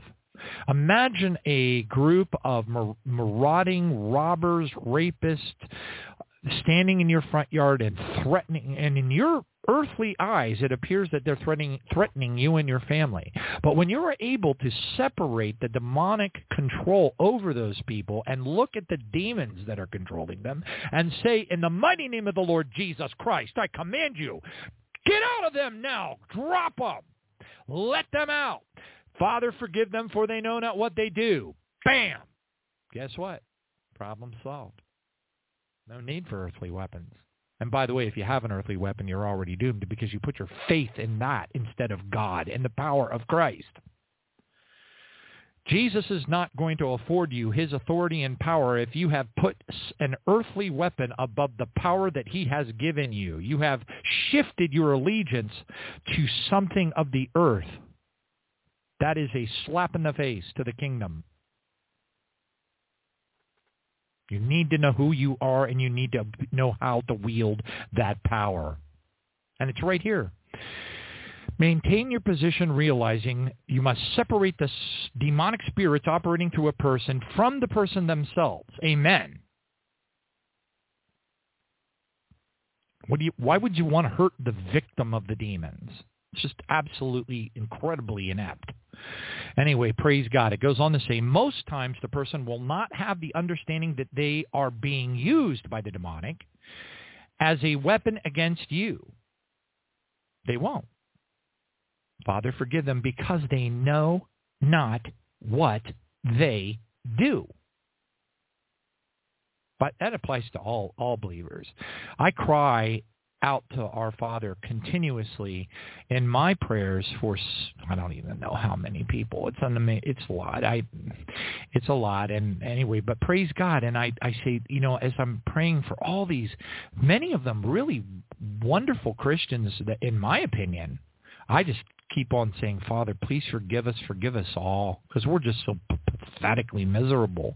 We really don't realize, you, me, us, all of us, we don't realize, we don't know what we do. We have no idea. Let us strive to at least have some idea. Praise God. It goes on to say, simply speak my word and stand in truth. Wow. Well, if you don't know the word, how are you going to speak the word? But if you do know the word, that is a lot of power. No weapon formed against you will be allowed to prosper. Indeed, I will ensure through my prayers that the holy fire of God has already vaporized them. No demonic entity will even be able to put their finger on the trigger. They're already going to be covered in the holy fire of God, like white, hot, sticky magnesium napalm, screaming and running through the demonic ether, making a public spectacle of them in accordance with Colossians 2:15, and scattering the darkness in all directions, wishing to high heaven that they had never attempted to come against us in the first place. And that's where we need to put them. Hallelujah.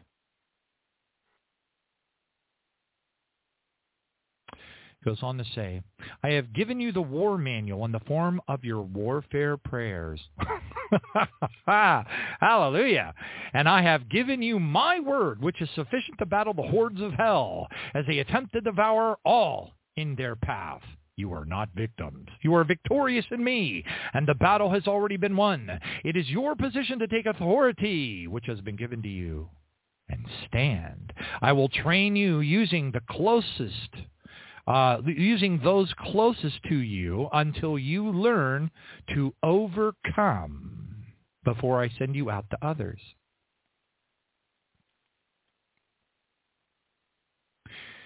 Quote, you are not to be afraid, for the enemy fears you greatly.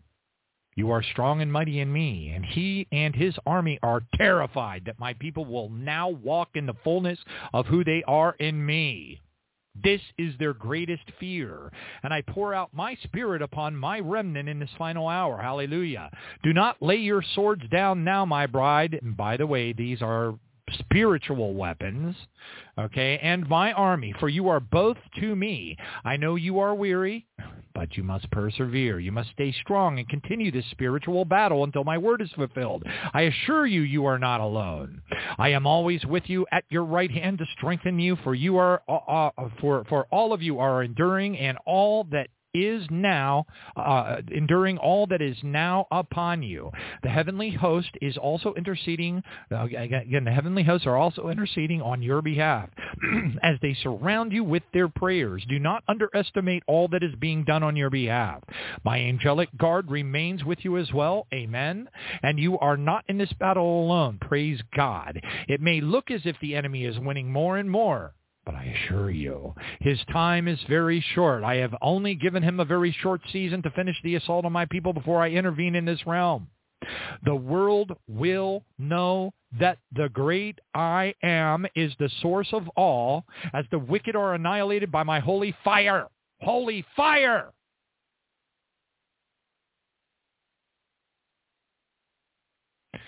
I loved you first. I knew you and I ordained you. That's right from John 15:16. Ordinance does not occur in a church. Ordinance does not occur in a Bible college. Ordinance does not occur at Moody Bible Institute. Ordinance occurs by the Lord Jesus Christ, who is at the head of the church. He ordains, not a building and not the inventions of man. Now rebuke that evil. Father, forgive them, for they know not what they do. I loved you first. I knew you and ordained you for what you are experiencing now before you ever came here to this realm. Boy, if that doesn't scream pre-existence, I don't know what does. Thank you, Jesus, for a divine word directly from the throne room. Hallelujah.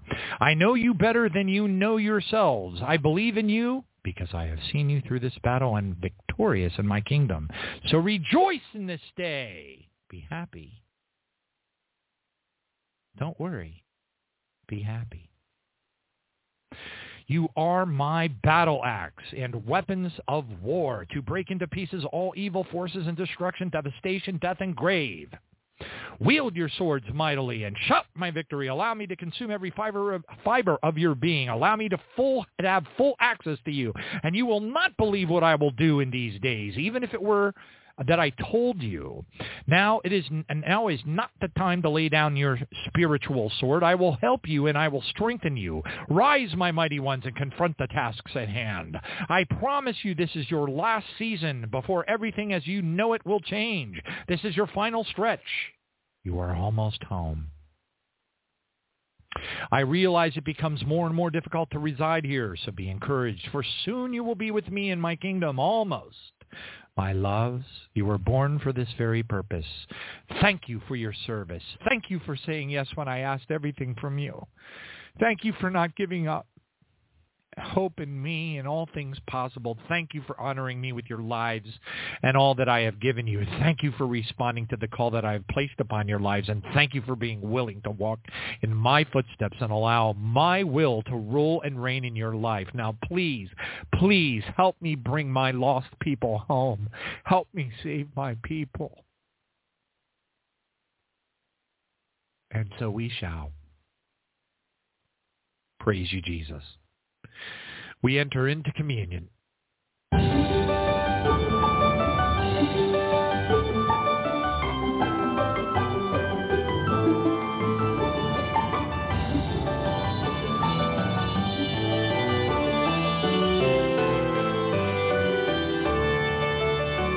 your disciples were seated about you at the eve of unleavened bread, you said, I've eagerly yearned for this supper, and that you'd suffer so his children could be fed. I can only imagine the silence in the room as you passed on the bread to be torn. So they did not understand the reach of his plan. In his love we were told to rejoice, not to mourn. So we gathered remembering the glory of the Lamb, the one who was slain for the seed of Abraham. As we long for your coming, we imagine the feast, the King and his bride, when our waiting has ceased. As you arose and went back up to heaven to plead to the heavenly courts, you lifted the cup of forgiveness. It was paid, it was done, you had covered the cost. And I can only imagine the thunderous sound as all heaven exploded in cheers. We were free from our chains, now all that remains is to never give in. We are destined to win, so we gather remembering of our soul, destroyer of death, the Lord over all, the light in our armor, the edge of our sword, the King of all kings, and the Lord of all lords. For we believe in a land, all of creation restored by his hand. Eternity, all is revealed. By the time we remember, all scars will be healed.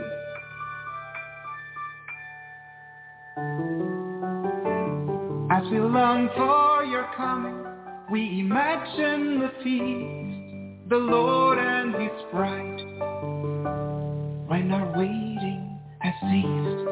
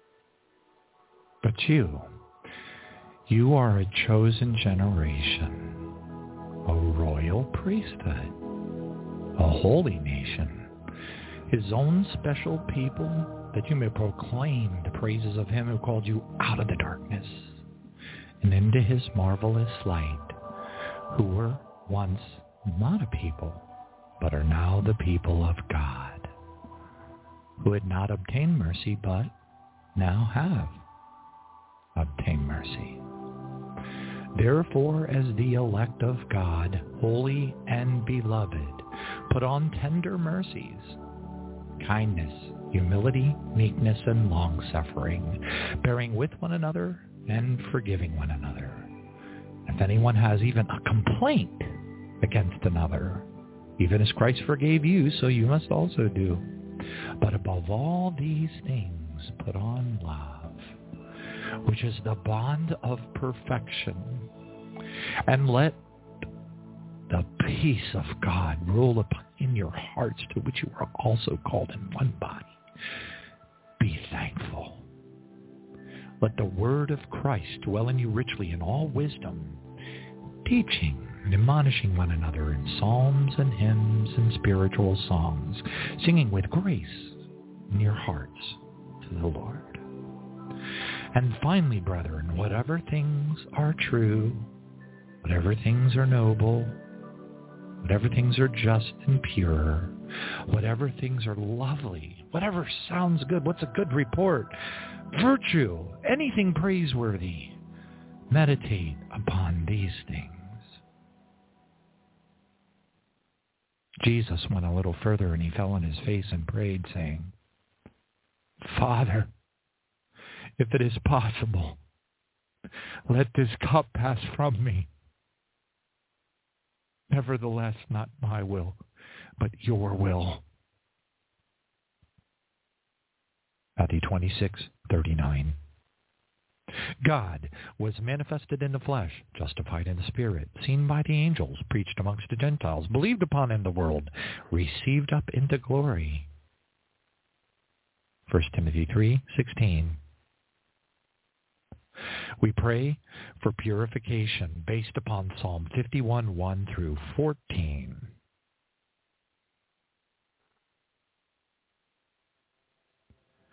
Father,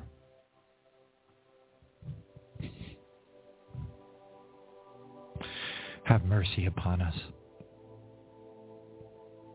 according to your loving kindness, and because you're just overflowing with a multitude of tender mercies, we praise you. Blot out our transgressions.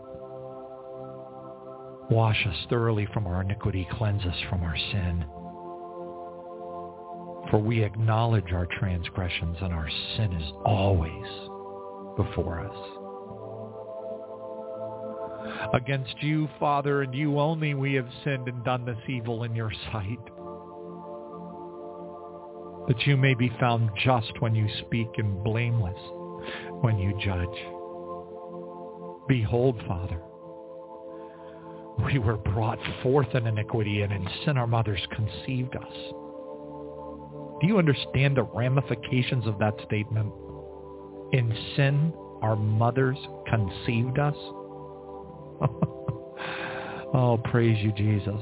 Behold, you desire truth in the inward parts, and in the hidden part you will make us to know your wisdom. Purge us with hyssop, and we shall be clean. Wash us, Father. We will be whiter than snow.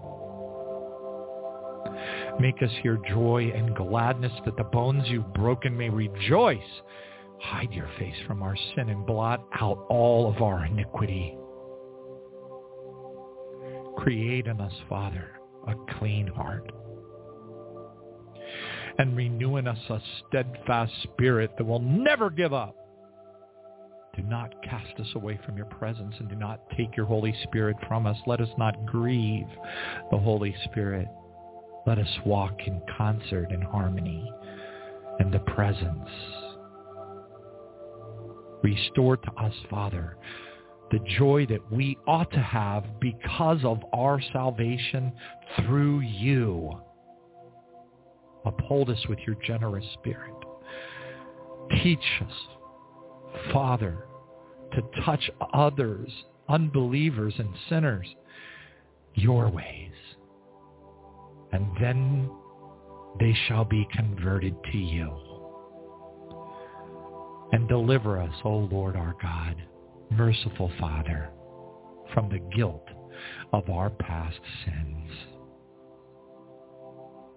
And then we shall sing aloud forevermore of your righteousness. Thank you, Father. We praise your name.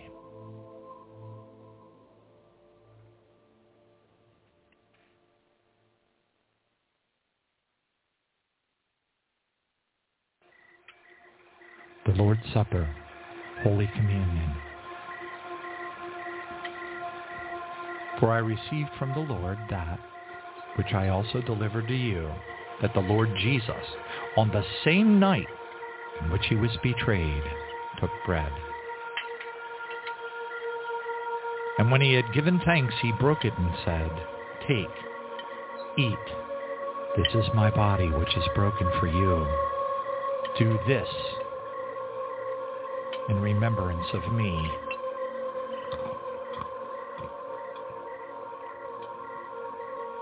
In that same manner, he also took the cup after supper, saying, "This cup is the new covenant in my blood. This do as often as you drink it in remembrance of me."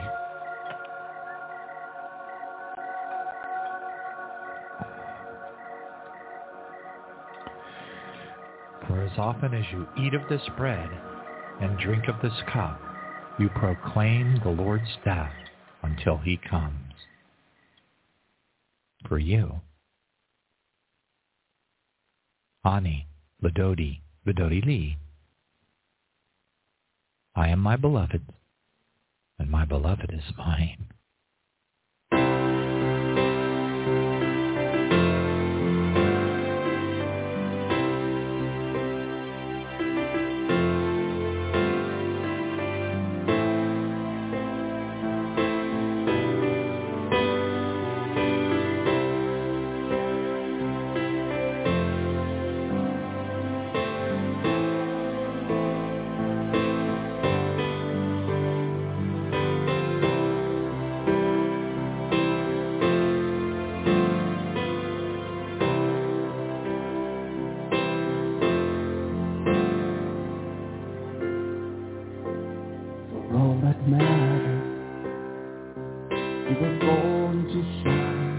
his case. To die you lived in our place. You were seeking what was lost. And I know any place, anywhere that you've been, you were bound to live without sin, regardless of the cost. Yes, I know you were killed for all that we owe. For the sake of all eternity, you died for me.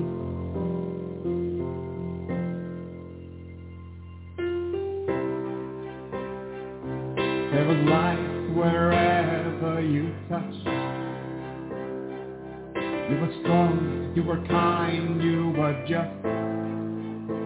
You were aiming for the goal. You were smiling, always strong and secure through your word, like a shepherd guiding his herd, giving shelter to the soul. 'Cause I know that your word holds power to grow.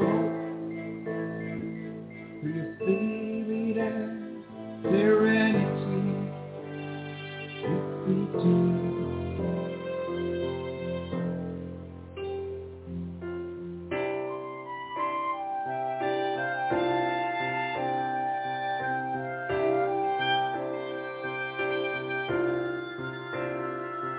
You were hurt for my offense.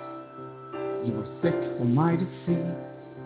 You were poor for my prosperity. You are strong when I am weak. I praise you, my Redeemer. I praise you, Majesty. You were left by God Almighty to always be with me. And I know I will never be alone.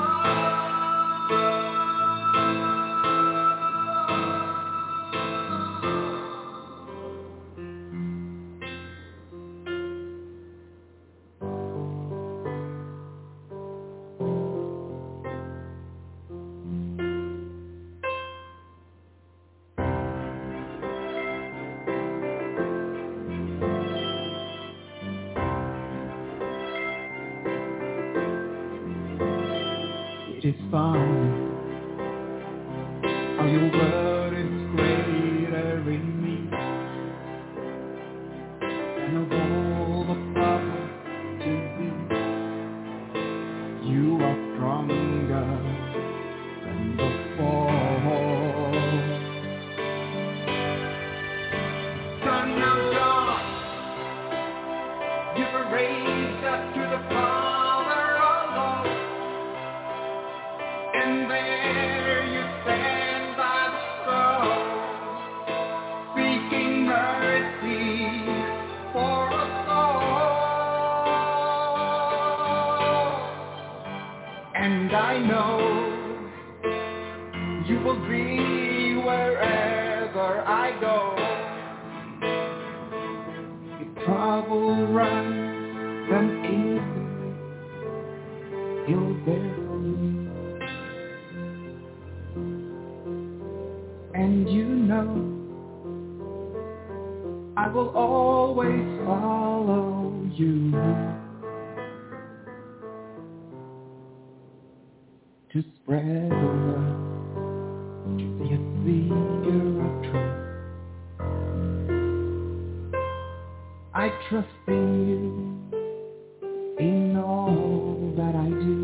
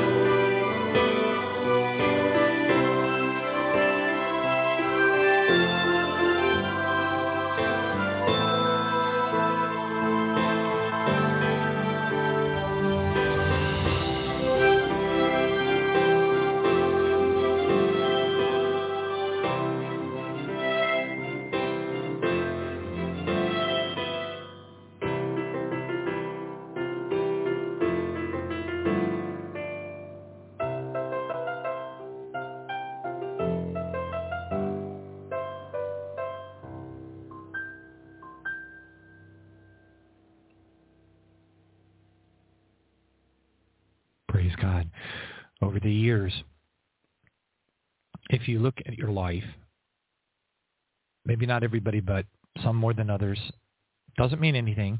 It means a lot, but it doesn't mean anything if you have more or less than someone else. If we all dig deep enough, we'll see God's hands moving upon our lives a lot.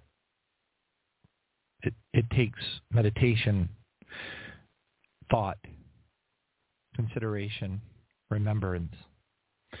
And the Lord has confirmed for me many, many things, thousands probably. So every time he reveals a mystery to me, then it opens my eyes at a level that was different than where I was before. And then I start to see the harmony of other scriptures that confirm the mystery that was revealed to me in another distant scripture. But it's more than that. So even in my personal walk of learning the things that I had to learn really for survival's sake, because of the demonic assaults that I've been subject to that were life-threatening. Lots of police and all that stuff. All these things, when you look back upon them, there's like confirmations, and there's some of them that are there to teach you to do things. Some of them are there to teach you to step up your game, your spiritual warfare game, because what you were praying or the way that you were praying was inadequate to deal with the magnitude of the problem. There's confirmations in so many different topics and things. And one of the confirmations is this article that I've read many times before on this program, but I'll read again tonight. It's very short, but long before this article came out, during this prayer vigil, we were praying. Now, of course, it has grown and changed as the Lord shows me more things than I apply them. Naturally, why wouldn't you? And then your prayer tactics, not your prayer strategy, your prayer tactics. The difference is strategy is you have a goal, and that's to stomp the devil and to set the captives free, to create visions and dreams that Jesus himself is in, so that the hearts and minds of the destitute lost across the world can be touched supernaturally, as it says in Job 33:14 and 15, where God speaks once, yea, twice, but man perceiveth it not, in a dream, in a vision of the night, when deep sleep falls upon men, to save their souls from the pit and to seal their instruction. While we were praying on this prayer vigil, I don't even know for how long, probably in excess of a couple of years, and then out comes this article. So one might ask themselves, or maybe question themselves, maybe we question our tactics, maybe we wonder if we really can wield the holy fire of God. Wouldn't we like to see visual evidence? I haven't seen it, but I've had people tell me they saw it, which is good enough for me. Blessed are those who believe and have not seen. And after we were already praying the way that we were on this show, out comes this article, and my mouth dropped open. I was like, wow. Gospel Herald Ministries. Iran now has one of the fastest growing Christian populations as more Muslims are having dreams and visions of Jesus. In fact, the Lord, we brought an Muslim Islamic believer who on the program, who now has a music ministry and a Jesus ministry. Oh, I think it's over in New Zealand or something, or maybe somewhere in Indonesia. I'm not sure. But he came on the program and he gave his testimony. And he said that he became a believer in Jesus because Jesus came to him in a dream. And when I told him, I said, well, on the prayer vigil, we always are praying. That's how we pray. We pray that the Lord will come down upon the unbelievers in dreams and visions of the night. Job 33:14 and 15. Amen. So, by the way, that's part of standing in the gap on behalf of, before the Lord on behalf of the land, that our Father should save it. This article comes out years later, and the title is, again, Iran now has one of the fastest growing Christian populations as more Muslims are having dreams and visions of Jesus.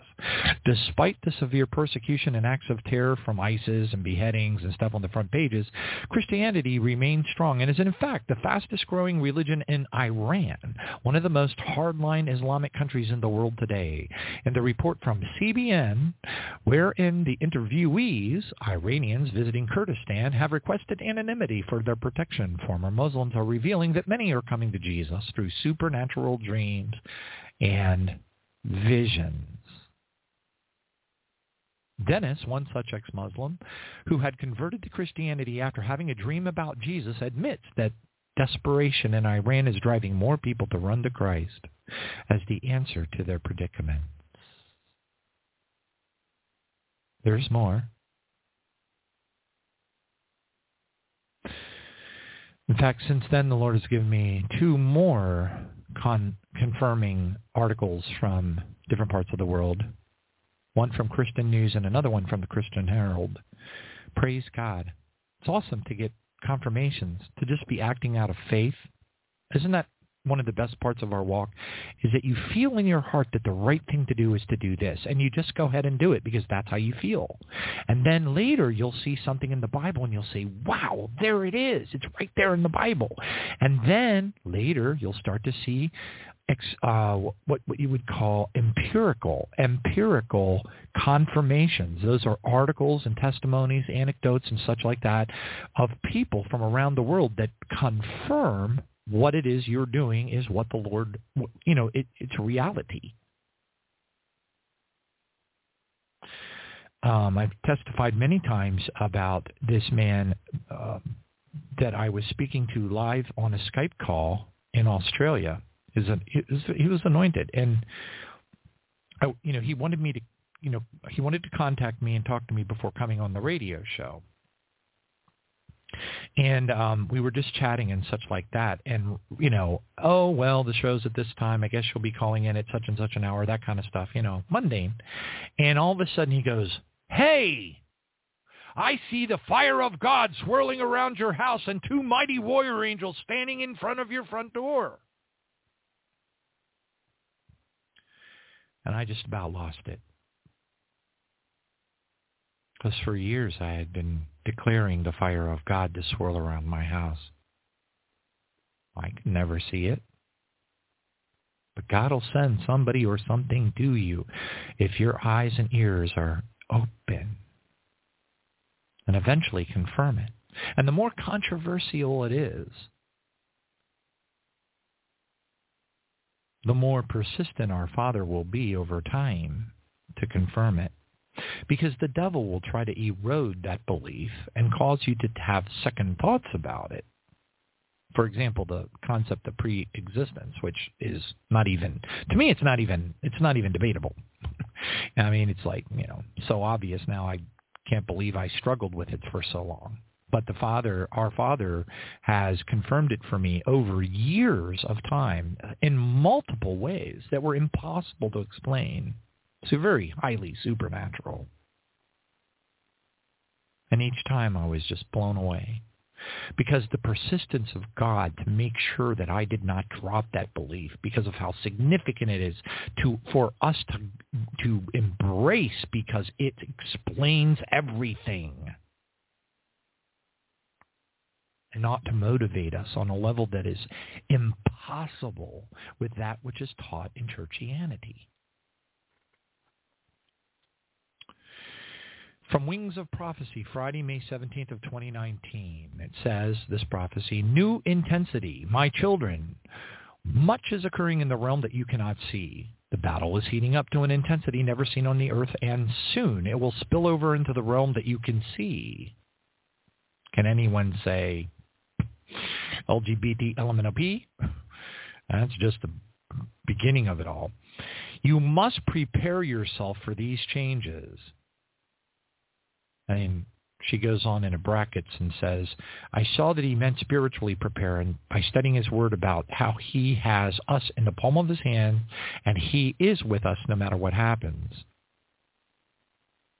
Goes on to say, plans are being put into action. I saw plans of attack, like terrorist attacks by other countries, and much activity will soon break through from the spiritual into the physical.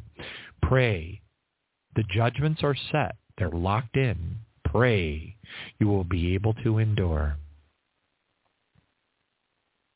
We are the sons of God. We are the masters of the devil and the demons, and we are the servants and foot washers of mankind.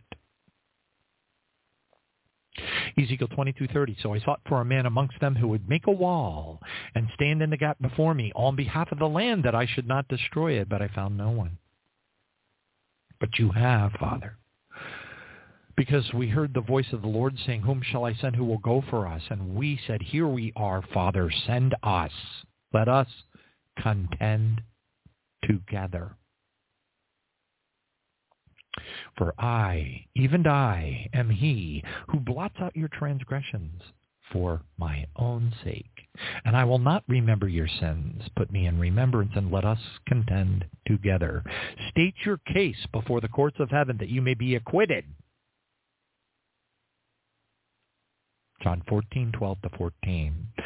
Jesus said, most assuredly I say to you, he who believes in me, the works that I do, he will do also. But greater works than these will he do, because I go unto the Father. What are those greater works? Well, let's just examine this. I do this all the time. I always ask myself, why? What could be? Am I seeing this right? Am I thinking about this right? Are there bigger and better things that we ought to be doing and we're not?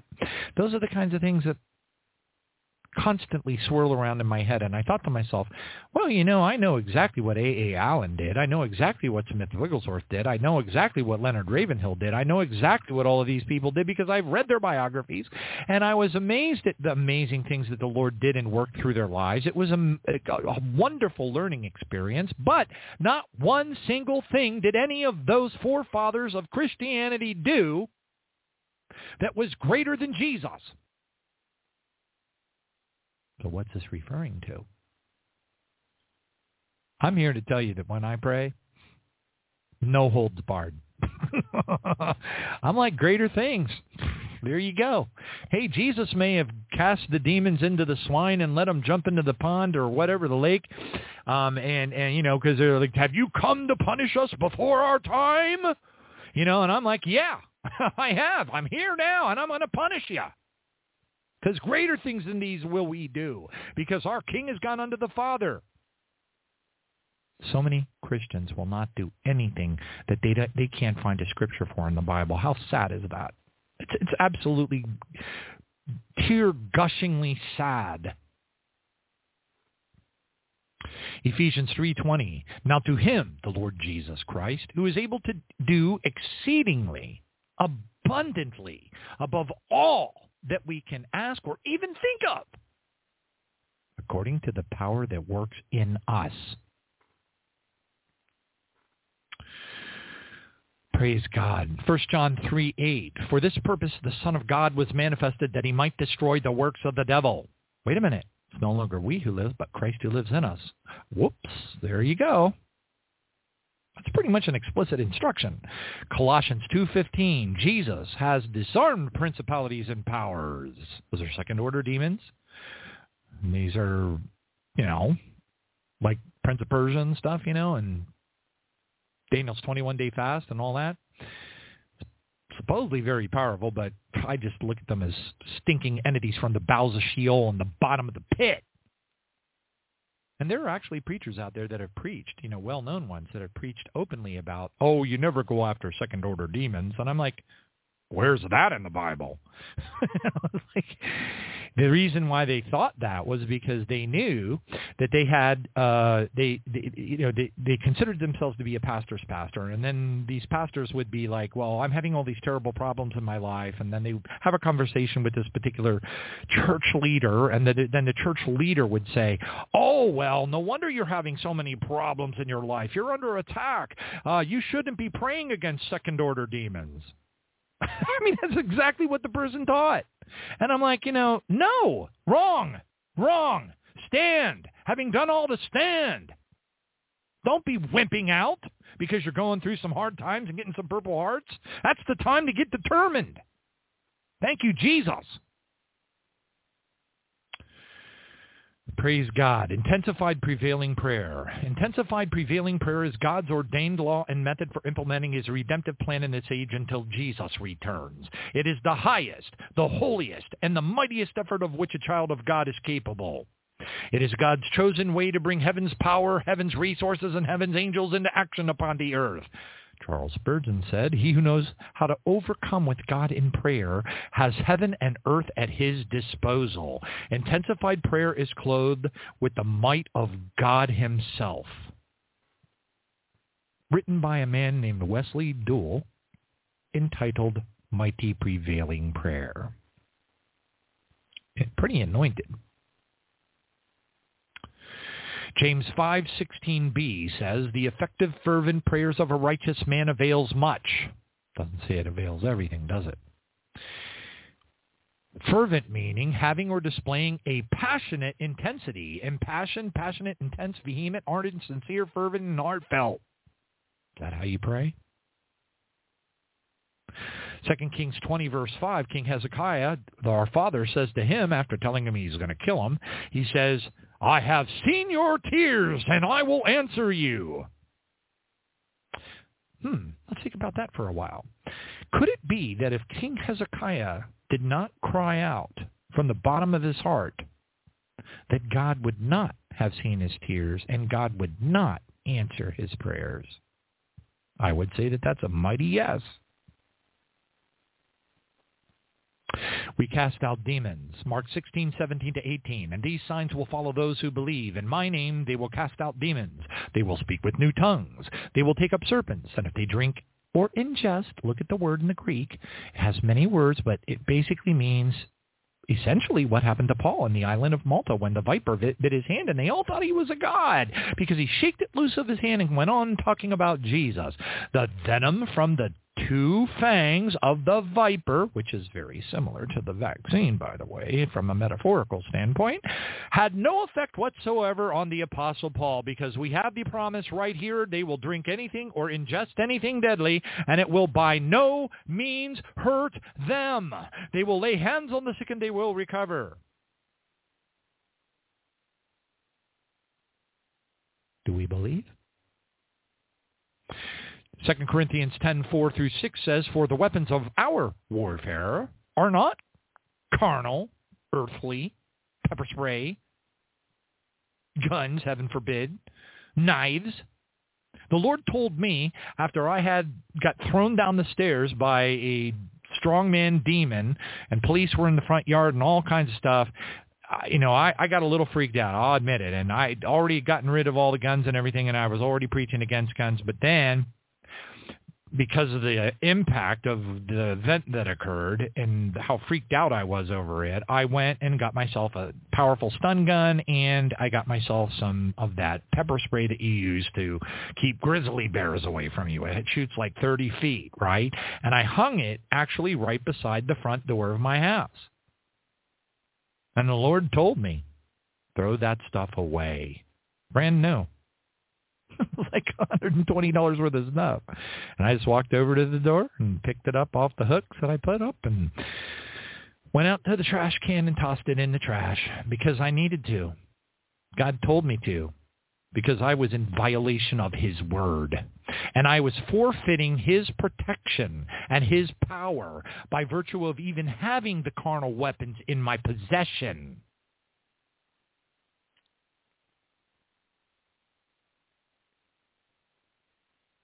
Ephesians 6:10 through 13. Finally, my brethren, be strong in the Lord and the power of his might. Put on the whole armor of God that you may be able to stand against the wiles of the devil. For we do not wrestle against flesh and blood, but we instead wrestle against principalities. We wrestle against powers. We wrestle against rulers of darkness of this age. We wrestle against spiritual hosts of wickedness in heavenly or high places. That is a more appropriate term because that is referring to the air, the demonic, the spiritual realm where these entities of stink live and fight against us. We are their enemy, not the unbelievers. It is us they covet. Therefore, take up the whole armor of God, that you may be able to withstand in the evil day, and having done all, to stand. Luke 10, verse 19, behold, Jesus said. Now remember, he's talking to the 70 sinners that were following him around. There's probably multitudes more than that, of course, but he picked out 70 and he sent them out and he said, use my name and go from village to village and all that kind of stuff. And guess what? They came back. Their minds were blown. They were like, oh my gosh, even the demons respond to your name. And Jesus goes, well, behold, I give you authority to trample on serpents and scorpions and over all the power of the enemy, and nothing shall by any means hurt you. Wait a minute. Golly gee, that sounds familiar. Let's reflect. And these signs will follow those who believe. In my name they will cast out demons. They will speak with new tongues. They will take up serpents. If they ingest anything deadly, but by no means hurt them. If they lay hands on the sick, they will recover. It will by no means hurt them. By no means hurt them. Wait a minute. That sounds an awful lot like nothing shall by any means hurt you. Luke 10, verse 19. Wow. Oh, but I'm afraid. Those evil ISIS people are going to come and chop my head off. I'm worried. I have a bum knee. Mark 9:25. When Jesus saw the people come running together, he rebuked the unclean spirit, saying to it, deaf and dumb spirit, I command you, come out of him and enter him no more. He talked to the demon. He talked to the mountain. He talked to the demon. He talked to the mountain. He commanded the demon. That's what we do. We don't go, dear Heavenly Father, in the name of Jesus, please. I think my son or daughter is demon-possessed. Please, Father God, remove those evil demons. Ain't nothing going to happen. Nothing's going to happen because you are not being obedient to the Word of God. And the real mystery of Mark 9:25 is the fact that Jesus even bothered to wait until the people came running together. Why did he do that? Doesn't that sound a little showboaty? Oh, wait a minute. John 14:12, 13, and 14. That the Father may be glorified in the Son.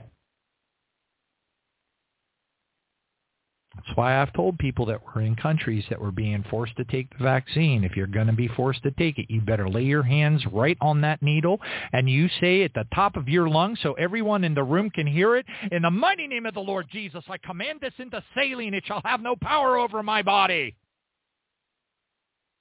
God likes to be showboated.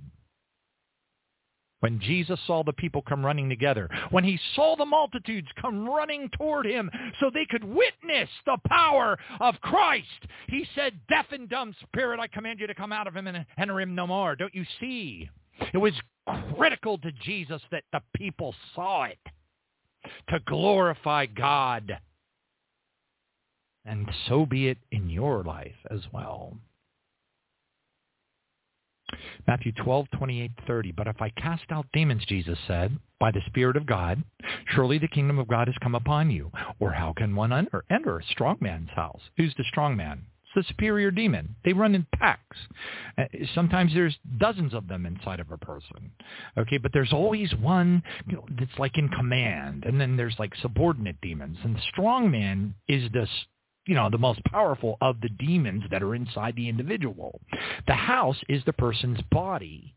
The goods are the subordinate demons. So how can one enter let's just translate this, take away the metaphors and put the words that it actually is referring to in place of what they actually mean. Verse 29, Matthew 12. Or how can one enter a human body with the power of Jesus Christ and cast out the strongest of the demons and then get rid of the subordinate demons that are under him, unless he first gets rid of the most powerful demon. Then he will get rid of the subordinate demons that are inside the human body. That's what this means. Hallelujah.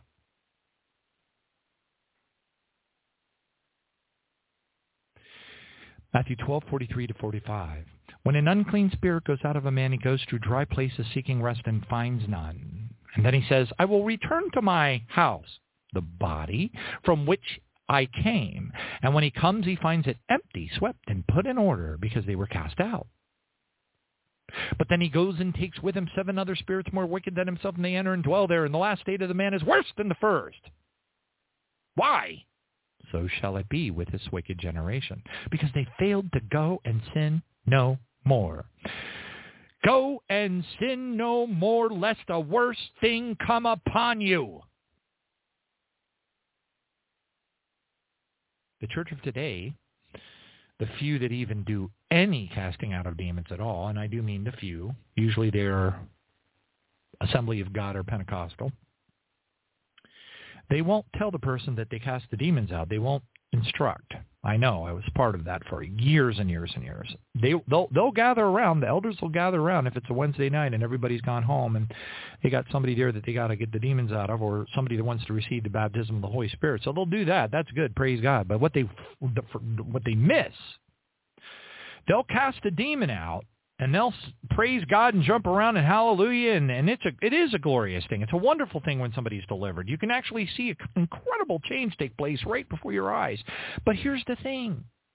If they don't counsel that individual to take charge of their life and to cast out the demons and teach them that they have the authority, those demons are coming back, because the moment that that person leaves that church, goes home, and goes back into sin, 7 other spirits more wicked than themselves will enter and dwell in their bodies, even though they were cast out at the Assembly of God on Wednesday night the prior night before. And therein lies the problem. It's ineffective if you do not teach the individual what they must do. Those demons are going to come right back. You accomplish nothing by casting out the demons if you do not train the individual what they must do and how they must live in order to prevent them from coming back, because they have a legal right in the courts of heaven to come back and enter the clean swept house. So when we pray, we have to have reasons behind our prayer tactics, and ideally you would be able to back them, at least a lot of them. I mean, it's not that you don't want to be able to improvise. It's not that you don't want, you want to be able to grow past what's in the Bible. You want to be able to grow past that. If you limit yourself to what's in the Bible, then you might as well rip out the last chapter of the book of John, because it says right there, if we have written down everything that Jesus had done, I suppose it would fill enough books to fill up the entire world. Praise God. Thank you, Jesus. Let's apply this. Praise you, Jesus. Hallelujah. Looking at the time. Good deal. Hallelujah. Praise God. 25 minutes. That's wonderful. This one timed out pretty good. Praise you, Father. So, before I continue, for those who have not heard this testimony, I don't know why, but I was sitting here praying at my desk, and out of nowhere, I felt impressed in my spirit that the Lord was saying to me that I needed to go buy a golden cup. A golden cup of forgiveness. And I thought, oh, that's weird. Okay. Time in my walk, I knew when feelings would come over me that were out of place. They were obviously not me. So who could they be? They had to be the Father, the Spirit of God. Maybe the Holy Spirit. Oh, wait a minute. Aren't they all one and the same, but separate? And I felt, and I was like, what? Oh, well, all right, okay. So I go on to Amazon, which is my favorite little place to go buy things, and because I hate to go shopping because I'm a guy, and guys don't like to shop. And so anyway, I'm on Amazon. I'm like, I type in golden cup. What else am I going to type in? Well, sure enough, golden cups came up, $800, $1,500, $5,000, all kinds of real golden cups. And I thought, wait, this can't be right. So I went to eBay, and I typed in golden cup. And right there, bam, on the main page, was this golden cup.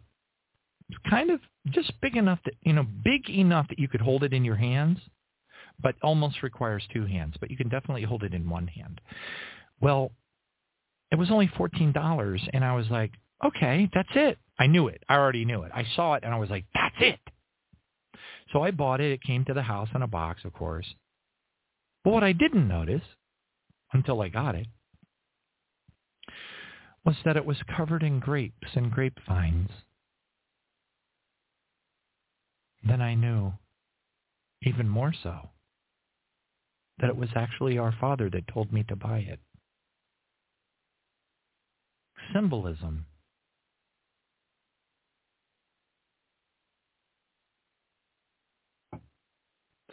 So I got it, and I knew what it was for. He wanted me to pray and raise up the golden cup of forgiveness to him and ask him to forgive people. Somebody asked me, well, where's that in the Bible? And well, right off, that kind of, you're already on the wrong foot when you're asking those kinds of questions, because if the person so I just said, look, just do a search, do a word study in the Bible on the word cup. Okay, it's all over the place. So anyway, so I actually have what the Lord gave me. So to me, it's very real. And I'm only sharing this testimony with you to understand the concept of this symbolic gesture before our Father. As a royal priest, we're holding up a golden cup of forgiveness, and we're asking our Father to pour it out upon the people. Father, forgive them, for they know not what they do. Read the book of Revelation. Look at how the cups are poured out in judgment upon people. Just understand these concepts, and then fill in the blanks. It's so easy. It's not complicated. Don't let yourself get trapped in churchianity, in the little $40 a week collection plate, okay, where you're sitting there learning absolutely nothing, and the only thing you get is occasional Jesus hugs, and that's about it. Transcend. Do greater things than these, than our King Jesus did. Accept the commission. Praise God. Thank you, Jesus. I don't want to run out of time. Okay. Thank you, Father. Dear Heavenly Father, in the mighty name of the Lord Jesus Christ, I raise up this golden bowl of forgiveness before your throne. Father, I pray, Father, forgive the peoples of the lands of Europe. Father, forgive the peoples all the way from the west coast of Ireland to the eastern sides of the Ukraine. Father God, from the northern sides of Norway to the southern sides of Cyprus, and all lands in between, Father God, the good and the bad, every nation, tribe, and tongue, in Jesus' name. Father, we pray that you will forgive them, for they know not what they do. Pour out the golden bowl of forgiveness upon them in Jesus' name. Thank you, Father. Father, in the mighty name of the Lord Jesus, we part the spiritual realm as the Red Sea above the lands of Europe in Jesus' name. For safe passage for heaven's angels, heaven's resources, and heaven's power to move freely and unhindered into the spiritual realm and into the earthly realm to do what we command in the name of Jesus Christ. Hallelujah. Your will be done. Thank you, Jesus. Father, as a royal priesthood, as Nehemiah did in chapter 1, verse 6, as Daniel did in chapter 9:25, we confess of the sins of the peoples of the lands of Europe. We confess of the sins of the peoples of the lands across all of Europe. We confess of the sins of their first fathers and their fathers' fathers until before there was time. We break all yokes of bondage. We renounce all things spoken of in the darkness against them. We break all generational and bloodline curses throughout every branch of their family trees until before there was time, in Jesus' name. Hallelujah. We thank you, Jesus. Now we have loosed the legal rights of the demons to maintain their positions. They've been forgiven, at least for the time being. Principalities, powers, and strongholds, spiritual hosts of wickedness, and rulers of darkness in high places, we come against you in the mighty name of the Lord Jesus Christ. We decree fire swords of cherubim to be shot down from the heavens and to cut you into horrific agony. We declare the fire of God to launch down from the glory pillar and to burn you into screaming agony in the name of Jesus Christ, and to stick to you like white-hot napalm, running through the spiritual realm, making a public spectacle of yourselves in front of all the other demons, scattering the darkness in all directions. We declare and decree in the mighty name of the Lord Jesus Christ an innumerable company of angels of war and archangels to follow, diamond-tipped swords sharp as razor blades, to enter into the spiritual realm and to wage war against these entities such as never been seen since before there was time. Unclean spirits, deaf and dumb spirits, anything that cannot call Jesus Christ its Lord and Savior. Strong men, come forth. In the name of Jesus Christ, release the peoples across the lands of Europe. Subordinate demons, out now. We decree hundreds of trillions of legions of warrior angels to strike you deaf, blind, and dumb, place you under arrest, and cast you into the pit. We declare the fire of God to weld the pit shut. We decree the fire of God to permeate the pit and to burn you into screaming agony, because we have come to punish you before your time. Hallelujah. And we plead the blood of Jesus to seal the pit, for only the Lamb of God can break the seals. Thank you, Jesus. Even if before time, Father, we're looking for a breakthrough. Your will be done on earth as it is in heaven. Hallowed be thy name. We declare the holy fire of God, a thorny hedge of protection, and a whirlwind of the Holy Spirit to blow it white hot and to sustain it through your perfect timing, Father, around about all of the peoples in the lands of Europe, the good and the bad, in Jesus' name, on all sides. Let nothing unclean re-enter the clean-swept house. We decree in the name of the Lord Jesus Christ, the crystal river, the living water, the abundant grace of God to flow deep into their hearts across all of the lands of Europe, deep into their hearts to fertilize the soil therein, that they shall receive the seeds of these prayers. These prayers will bear fruit, and the fruit will remain in accordance with John 15:16 in Jesus' name. Hallelujah. And Father, we pray in Jesus' name for an innumerable company of angels of light and love to descend upon them in dreams and visions of the night, when deep sleep falls upon men, to save their souls from the pit and to seal their instruction, and open and standing visions of the day. Holy Lord Jesus, we pray your presence upon the peoples of the lands of Europe as they fall deep asleep, the presence of the Holy Spirit to come upon them. We ask you, Lord, our friend, to raise and lift your hand to them and call them by their name in their native tongue. Introduce them to the man in the white robe, compassion, light, and love, such as that which they have never experienced. We pray, O Lord, have mercy upon those who do not know you. Introduce yourself to them. Call them. Increase the ranks of the bride of the Lord Jesus Christ, that the Father, our Abba Father, Father God, that you may be glorified many, many times the magnitude, more gloriously than was even conceived when the entire universe was created, that you, Father, may be glorified because of your Son, Jesus. Touch them, awaken them,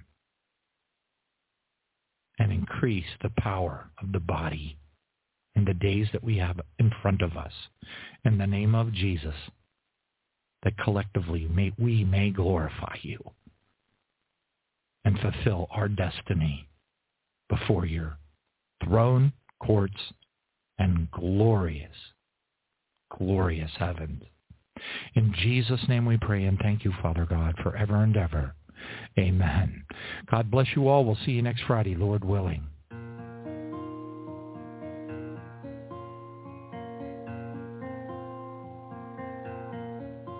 Lord, we come to you with repentant hearts. We seek you with all our might.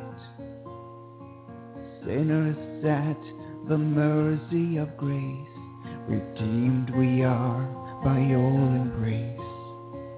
Praise his holy name.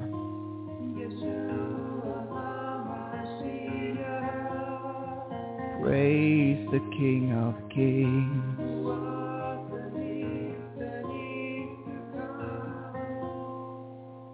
When will your coming be? When will your trumpet sound for me? For you we will endure until you come back for your bride to set her free.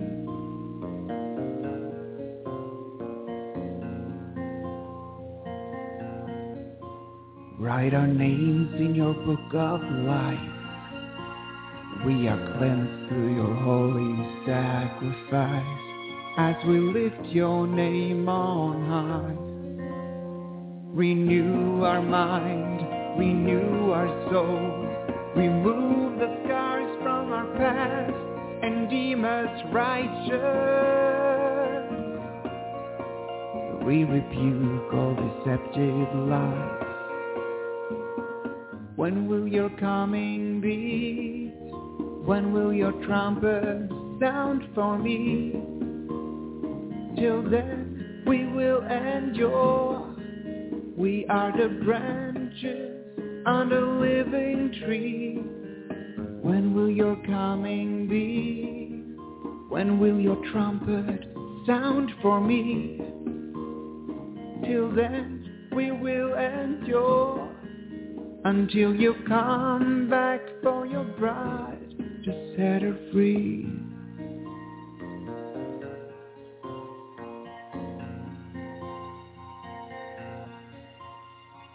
Watch us as we trim our wicks.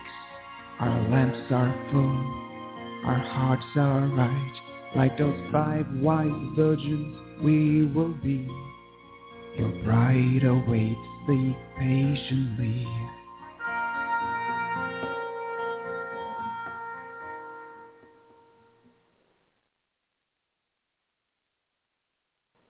With Lucky Land Slots, you can get lucky just about anywhere. Dearly beloved, we are gathered here today to... Has anyone seen the bride and groom?